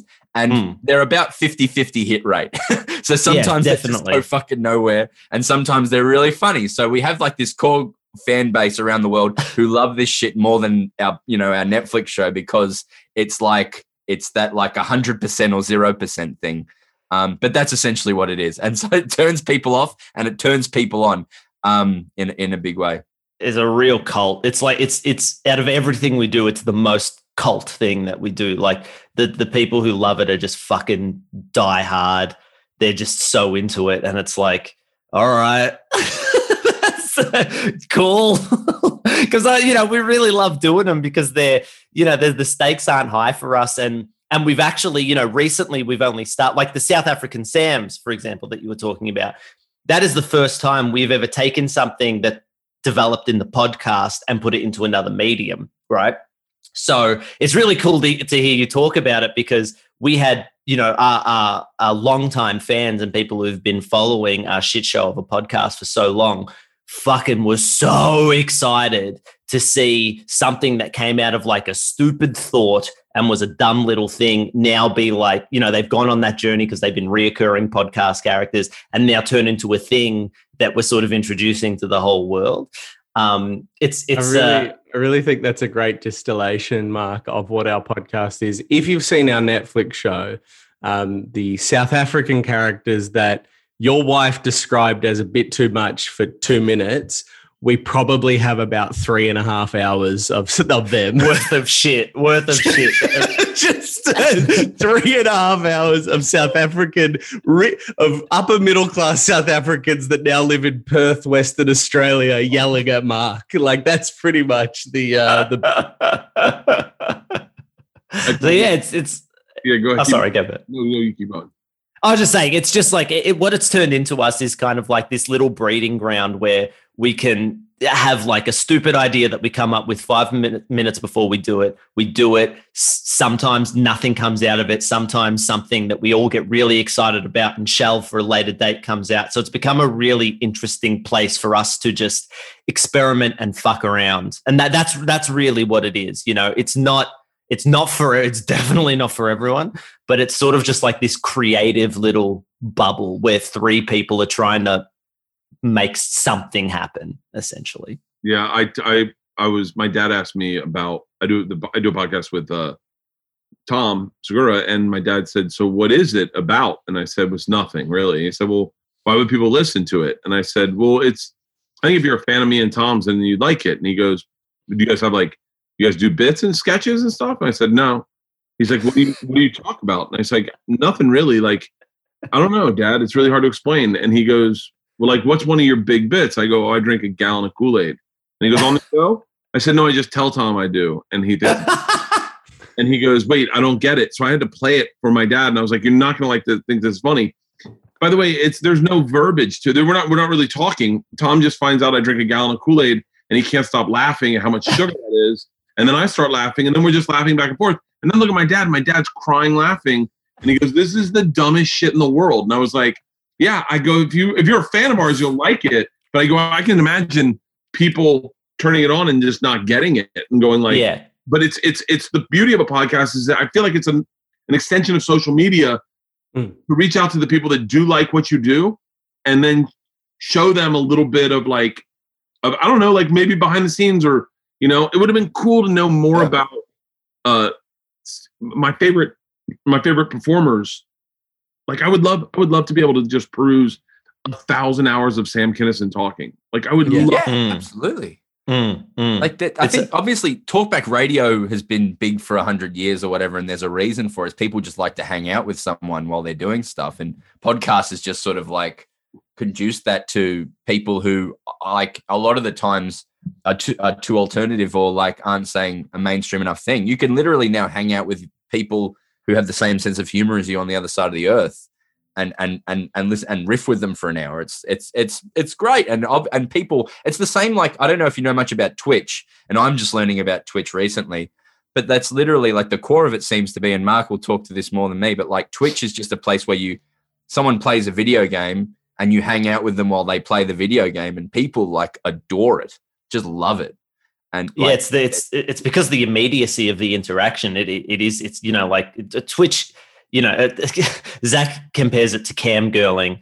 I sort of compare it to, it's kind of like, it really is kind of like live podcasting or almost radio. It's more like radio in a lot of sense, but you constantly have the line open for people to call in and talk to you and directly interact with them. You know, it's really interesting. Like my favorite, like one of my favorite comedy things in the world is, do you know Peter Cook and Dudley Moore, Bert? Are you familiar with those two British? I know, I do, but not well. I know. Oh, they have this. They have these characters that they do called Derek and Clive, which are these like, anytime you ever think you've done something that's like pushed the boundary or that you're cutting edge, you haven't. If you go back and listen to Derek and Clive, which is shit that the reason I love these tapes so much are these two fucked like derelict characters that these two guys play. And while they were doing their very accessible sort of sketch in suits, like this show called Beyond the Fringe, which was really big and successful. And this is like pre-Python stuff. 1960s, yeah. Yeah, right. They would often go into a recording studio when they found the time, get like fuck drunk, and just say the most like horrific things and be the like these dark, horrible characters, just the complete opposite to what they were doing. And it was all riffed and it was all improvised. And most of it is them saying, like, you know, talking about how their old job was pulling lobsters out of some fucking British person's asshole, right?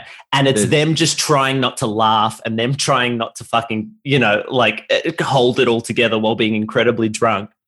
And it's that insight into just these two friends just talking shit that I think is way more interesting than their very heavily thought out, scripted, you know, it's almost like I like it. Our podcast is it's just an insight into writing almost, you know.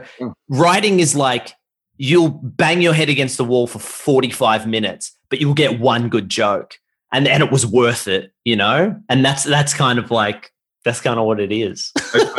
Did you ever listen to, and I don't want to confuse it with what the ones that have been animated, but did you ever listen to Ricky Gervais's podcast when it first? Oh yeah.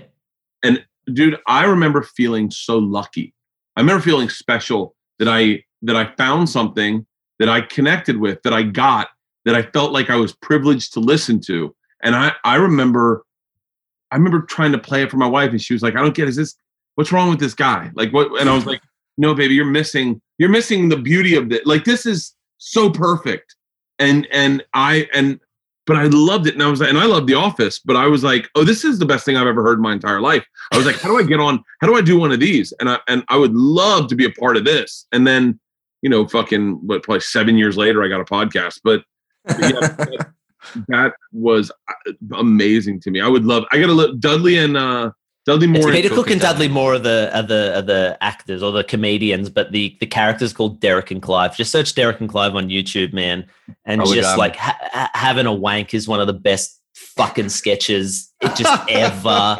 And this bloke came up to me. This bloke came up to me is just like fucking perfection. It's just, oh my God, man. Again, anytime I think we've been edgy, I go back and listen to that. And I'm like, these guys invented edgy. This podcast is brought to you by DHM Detox. These are my two drinking buddies. I say this podcast, my tour was sponsored by DHM Detox. I am supposed to have product in hand. I just went to Two Bears, One Cave, and we did a read where they had 2 boxes, and I stole a box, and I've used them all. I've been drinking a little bit lately, and here's the deal. I'm also trying to run 1,000 miles this year. So I don't want to feel less than 100% the next morning. So I take 2 capsules after my first drink, and bam, it goes to work. This is like the vitamin for people who like to enjoy their drinks, but also like to enjoy life when they're awake. You want to maximize those moments. So this holiday season, enjoy your drinks, but get back to doing what you love the next day without feeling like crap. Literally 2 capsules after your first drink, and you feel amazing the next day. And by the way, if you're partying a little extra hard, I throw another 2 capsules in halfway through the night. Tens of thousands of people are using DHM Detox as their drinking buddy. DMH Detox uses science to help boost your body's natural response to alcohol. By the way, I'm out right now, and I have a Two Bears, One Cave tomorrow morning, and I'm a little bummed. Alcohol, and helps break down those toxins. It's the perfect stocking stuffer or gift to your friends, family, and even yourself. Remember, this holiday season is upon us already, so stay prepared for all the festivities and the next day and the day after that and 3 days after that one, so you don't have to struggle. No Days Wasted offers a risk-free purchase. So if you don't love it, and you will, if you don't love it, but you will, they'll refund you on your first box. That's a no-brainer. We've got a very special Black Friday sale with 30% off your order and free shipping in the U.S. Just head over to nodayswasted.co/Bert30. Use the promo code BERT30 at checkout. Let me be very clear.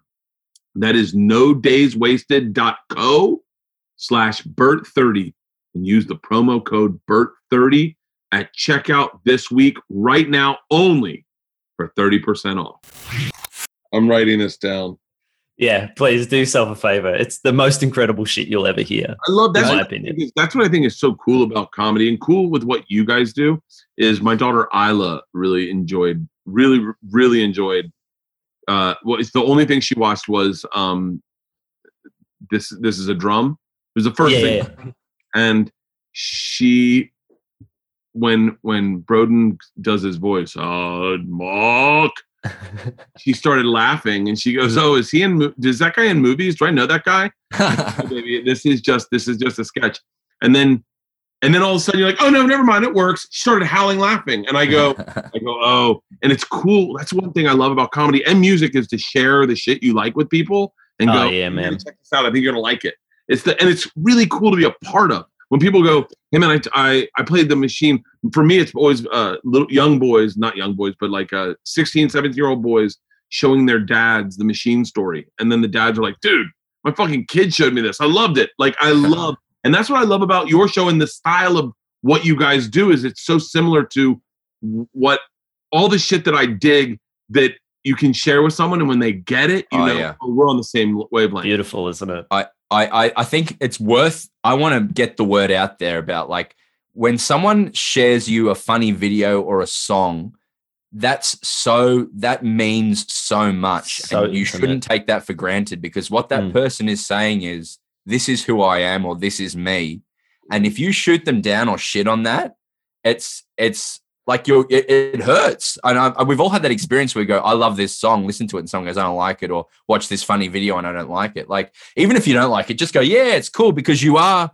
When I show someone like something I find funny, I'm saying, "This is me." I'm like, "This is a part of me." It's a big deal. It is. It's the same with music. I had it happen with a friend recently. I was showing my friend we both like weird shit. We both like weird music. And I showed him some Devin Townsend stuff. And then he just went on this diatribe of like why it's the worst shit he's ever heard in his life. And and he's like, "I'm sorry, but this is why it's bad. It's bad. It's bad." And at the end of it, I was like, I think I'm going to cry. I was like, "You've really upset me." That is maybe the most profound thing I've heard on this podcast ever.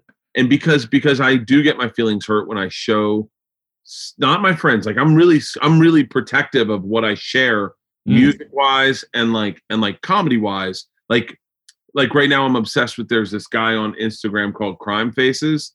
Have you ever heard of him? No. Every video is starts his "What hood is this?" and then he commentates a fight happening in a neighborhood, but he commentates it in a really funny way, and I love his voice, and it just is it's done very well, and I've been sharing it with my friends, and I shared it with Ari Shafir, and Ari was like, "Oh, I'm following this guy now." And when you win a victory like that, I showed it to my wife. She goes, "I don't get it," and I was like, "Well, he's just commentating on a fight," and she was like, "Am I supposed to enjoy watching people get beat up?" And I was like, "Oh fuck!" And then I'm like, "Well, now I got to defend who I am," and that's what was upsetting me. And that's one of the things is that if there's one takeaway from this podcast at all is share shit, share, go watch this fucking TV show and share it with the people you trust. Share you trust. I love that. No, because that's like, that's the beauty of fucking what we do is that we're making something and we're giving it to people and going, "Hey man, if you like it, give it to another person." It's a really cool fucking concept. And I never thought of it that way. No, it's like it's a gift for people. It's going, "Hey, come share this thing with me," or come like this thing. And it's a huge responsibility to the people who are receiving it. Even if you don't like it, you give it a chance, or you say, "Great," or "I'm glad you like this." Not don't be a prick. Like don't be a fucking asshole about it. But like, it's a cool thing that, art and comedy and music get to do is like, you can connect over medium ground, for people who can't express what they are feeling. You can say it through a bit of stand up or or anime or hentai. Yeah. Anime sucks. No, that sucks, man. Fuck that. Don't share that with me. You're a loser. This is super. That is so eye-opening. My daughter was into anime, and she showed it to some friends, and they all shit on it. And she shut down. She shut down for like a year and a half. Shut down because the shit she liked, they were making fun of. They just thought it was stupid, and she shut down. And that is like, and then she started doing things where she'd keep it in secret, like she bought wheelies, those shoes that have wheels on them. Yeah. And she had me buy them on Amazon, and she was like, "Hey, you can't tell anyone about this." And I was like, "What?" That sucks. And she's got shit friends, man. But you know what that is? That's the same soul that we have as artists, is where we go, "Hey, we're making something, and we hope you like it, and if you like it, share it." But that's why we get these Twitter comments, and we're like, "Hey, man, I was just trying to make you happy." Yeah, legit. It's like, I think as you get older as well, you start to realize that, like, I think when you do alt comedy, you said it about alt comedy versus bro comedy, but even like alt comedy versus bro comedy versus just the really, really, really broad shit, the stuff that really isn't for me, the multi-camera kind of sitcom stuff. I had a friend who he got me into the weirdest shit, man. Like there was anime sitcom, like anime comedies. So I quite like anime, just for clarity there.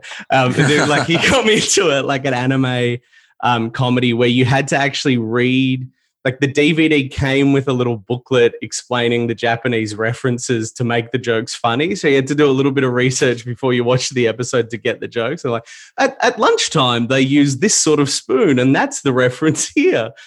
And like he was into the weirdest shit. And then I think he became like an engineer or something, working down the coal mines. And I caught up with him like 5 years after I'd started doing like acting, and I think I was into comedy. And he said to me, he was like, "Man, we used to hate those multi-camera sitcoms. We used to like just dig into them and just be like," and he's like, "But I get it now. I work a massive shift at work. I am using my brain for hours and hours and hours. And I get home and I sit down and I turn on the TV." He's like, "And I don't want to be challenged by my comedy anymore. I just want to be told when to laugh.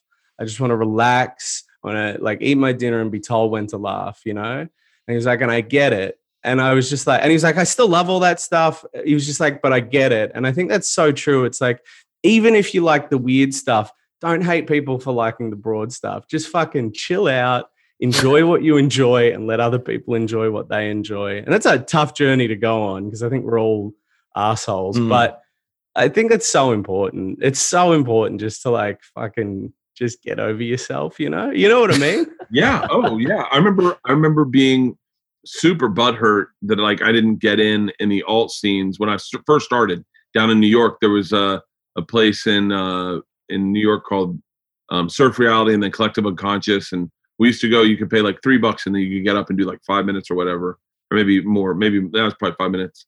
And I just didn't fit in that scene, and I liked all the stuff that they were saying.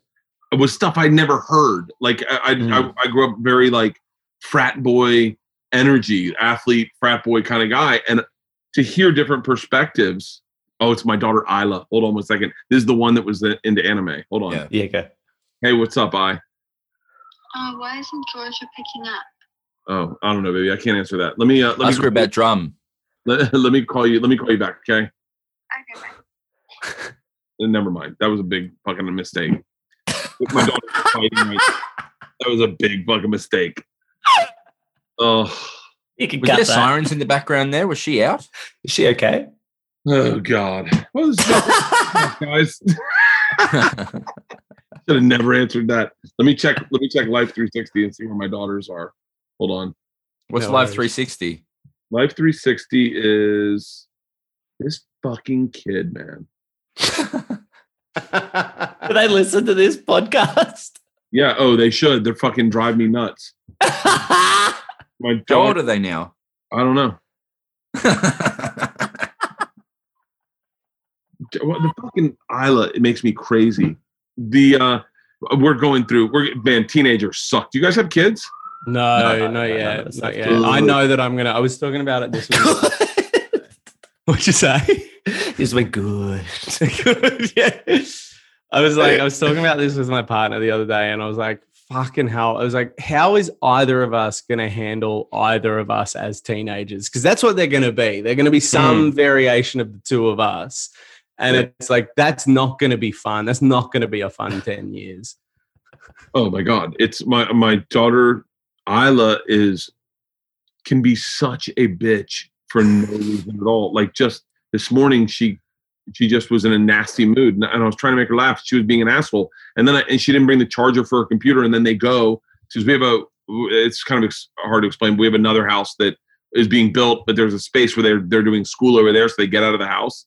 And then she just calls and she's like, "I need my charger. Can you go to my room and find it?" And I was like, "Hey, I'm a fucking grown up. Like, you don't just tell me to." I got so fucking. And then I went over and I was like, "All I'm asking for is a kiss on the cheek as a thank you." She goes, "Nah, I'm not doing it. I'm not doing it." And then she turns into this goddamn feminist that my wife created, where she's like, "That's patriarchy. Don't make me kiss you on the cheek. You want to meet me halfway?" I go, "Hold on. I fucking went and found your goddamn charger. I'm your dad." And then I'm not allowed to say, "Because I said so." Oh, fuck. It's a nightmare, man. It's a nightmare. At the end. So she a teenager, is that right? 12 and 14. No, 14 and 16. I was such a prick Yeah, then. 16. I was a bad man. Oh, Yeah, I was a bad mother. when did you guys Because stop? then The I first get time it. you guys smoked pot? What's that? How old were you the first time you smoked pot? I was 15 I was and 17. I fucking ripped a bong and I got so fucked up. It was really bad. I never really I had to move to California to have gummies because they're fucking everywhere, and you're more likely to eat a weed gummy than a normal gummy in California. It's true. Yeah. It's true.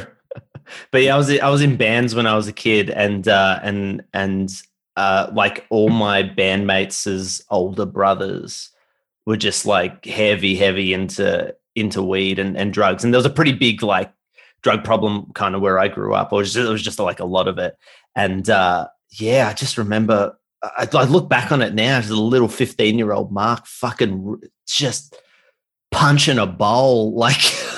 Why the fuck did I do that?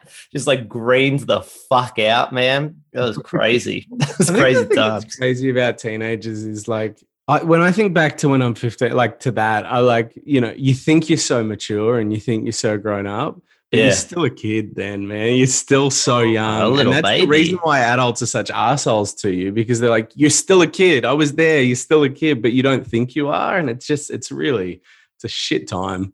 Oh, some of my daughter's friends, the boys, were eating edibles at a party and they overdosed themselves. and Jesus. and my daughter was like, "How can that happen?" And I go, "Because they're fucking children and they're idiots. You're stupid when you're a child." and no one knows what 10 milligrams is versus 100 milligrams. 100 milligrams is going to put you in the ground. And I was like, I'm an adult, so I did the research to find out what the threshold is, and it's 2.5 milligrams. That's the threshold. That's when. What's that mean? I go, when you start feeling it, is at 2.5 milligrams. So maybe 5 milligrams is a fair amount for a child. And I'm like, what the fuck? Like what? Like as opposed to 100. These kids, man. I start wondering. I almost moved to Australia. You know that? Why? Really? Where? Sydney. My buddy was doing a movie, and he was going to relocate to Australia. And my wife and daughters said, let's take a year and go down there and live in Australia. And I was like, fuck yeah. I was like, I'll ride an hour down there. I'll just go and tour, just do clubs and tour. And I was like, yeah, let's do it. And then at the last minute, my buddy ended up doing Star Wars. So he's here, yeah. Who was your buddy? Yeah. He's a movie producer. So he right. He does only like really, really big movies. So I forget the movie they were doing in Australia. I wish I could remember. It was probably the prequels or something like that. Tell us what year it was, and we'll figure it out. It was whenever I was last in Australia. It would have been early noughties, I imagine. It would be shooting. It would be shooting right around now. Like it would be shooting right now. Oh, wow. Everything's being shut down here now because there's so little COVID. Tell me, how did you guys beat COVID? We're an island. We're an island. See, we love to be arrogant about this, right? We love to be like, and we did some good stuff. I would say there's two reasons, and correct me if I'm wrong here, guys. One is we're an island. So it got to us last, it got to Australia last. So, it happened in China and we were talking about that in Wuhan, happened in Northern Italy, Iran. We were talking about that. It started to break out in America before it was a problem. Like we had that entire time to talk about it, and we were able to kind of start to see, okay, those places didn't shut down and it got bad. Like we were able to see what happened in New York and Iran and Northern Italy. So we were able to I think it was easier for politicians to be like, no, we do have to shut down. So there was that. It was the timing. And also Australians are a little bit more okay with being told what to do. We hate it. We're like teenagers. We hate it. We'll complain, but we'll do it. We'll do it. They put on a helmet. We're like, fuck you. I don't want to put on a helmet. I'm putting on the helmet, but fuck you. Yeah. And I think that kind of happened, but people were like, stay home, and we're like, fuck you, but we stayed home. Yeah. There's also there's less of us, right? Yeah. So there's like nowhere near as many people. But in Melbourne, we had like this big second wave where at points we were getting like 700-800 cases a day, which is big, for our population and stuff in Victoria. And we just went into heavy quarantine, and we had like these stage 4 lockdowns that lasted like 140 days or something, where you could only leave the house once to go shopping. Only one person per household could go. You couldn't have anyone over your house. You could only exercise for an hour outside every day. There was an 8 p.m. curfew. Wow. And we did that for about 140 days. And we just kept doing that until the cases eventually got to zero. And now we're just on a rolling zero every day.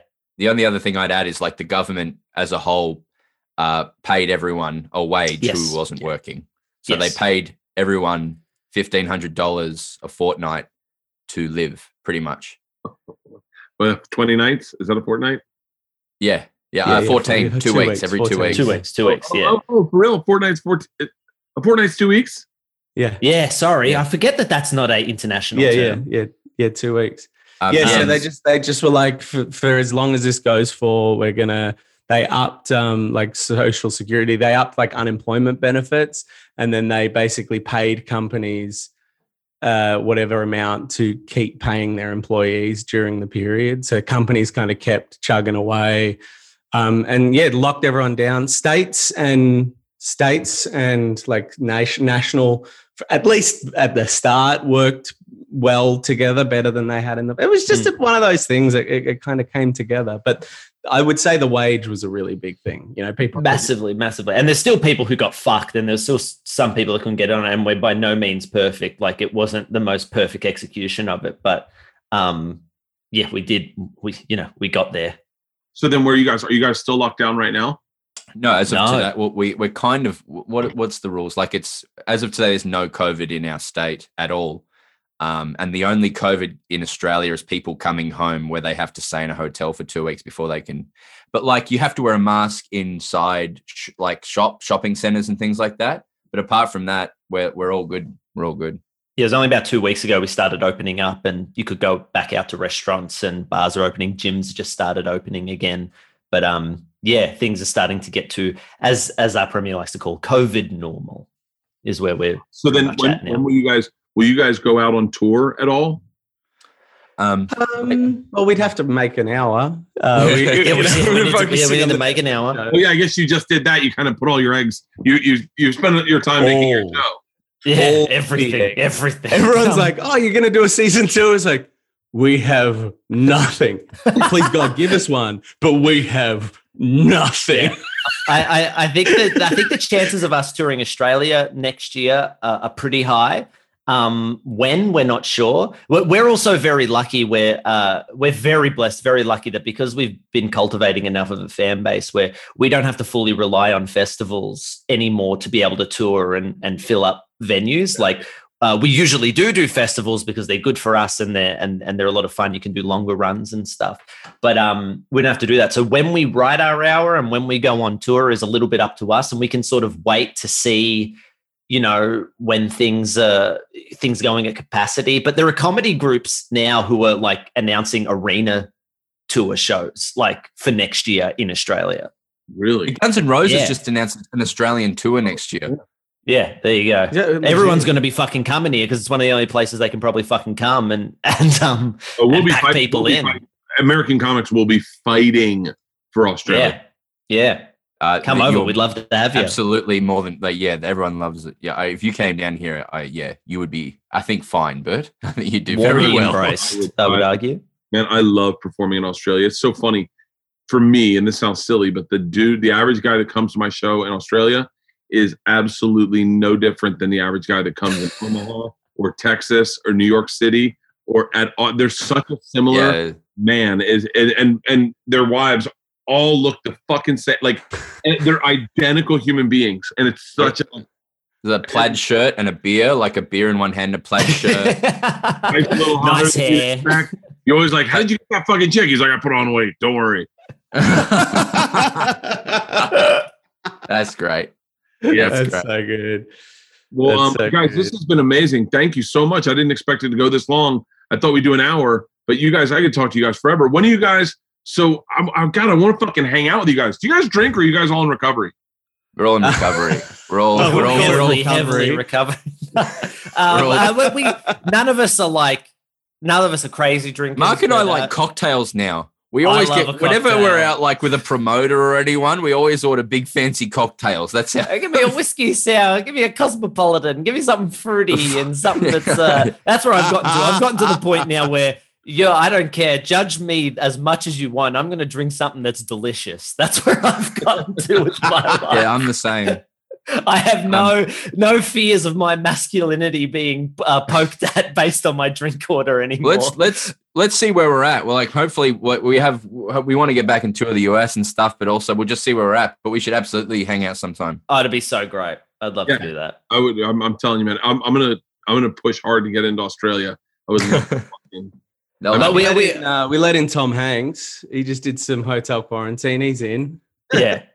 and we have to say this really is on behalf of all of us. Like, thank you so much for having us on. If the show gets popular or like breaks out and tends to be a thing, it's because of people like you giving us a fucking chance, man. So like, from the bottom of our hearts, genuinely, thank you for like just, I know we haven't met before and that's the first experience you've had of us. And, so for you to just call us up and let us on the show is huge. Thank you. Oh, no, I absolutely love it, man. I really enjoyed it. And I think the cool thing about having a podcast is when people hit you up, and I can't remember who hit me up, but they were like, it was Michael O'Brien, our producer. Yeah, it would have been Michael. Our publicist, sorry. I wrote back to him, holy fucking shit. Yeah. And I was like, oh, let me check it out. And as soon as I watched it, I was like, fuck yes. I was like, dude, this is the stuff that when I first started comedy, I didn't understand what comedy was. I didn't understand how you'd write a joke or why things made you laugh. I was just turned 21, and I watched The State, and which I still find like the same sensibility, the same kind of absurdity, the same kind of almost like energy. And I remember watching that and then going to my English class and writing a sketch. I wrote a sketch and I laughed to myself. I'd never laughed I never made myself laugh before. And I remember giggling and I go, oh my God, am I crazy? Like, does this sound crazy? Like I'm laughing, but no one said something. I'm just laughing. And then I was like, dude, I want more of this shit. And and I still stand by that sketch. That's awesome, man. That's cool. Thank you so much, man. Really appreciate it. Of course, we'll give you a big shout out. Hey, where can everyone find you online? I know you got like 300,000 subscribers on your YouTube channel, and your YouTube channel is fucking awesome. It's a bunch of sketches from the past. The new show, Aunty Donna, is streaming on Netflix right now. Where should everyone go to find you? I reckon YouTube's the place to go. Like Definitely. That's a good starting point. I'd say YouTube, and then we're on everything else. I reckon if you search Aunty Donna and then the platform, you'll find it. But YouTube is a really good starting point, and Netflix actually we built it to be an introduction. So those two places. Yeah. Oh, Yes. Congratulations. It's a fantastic series. I hope to see a season 2. I hope to get to party with you in Australia. And I'm telling you, this is my favorite shirtless podcast I've ever done. Oh, great. Thank you so much, mate. And thanks, Thank Halston. you so much, man. Thank you. Much love, guys. Stay safe, okay? You too. Bye. All right, bye.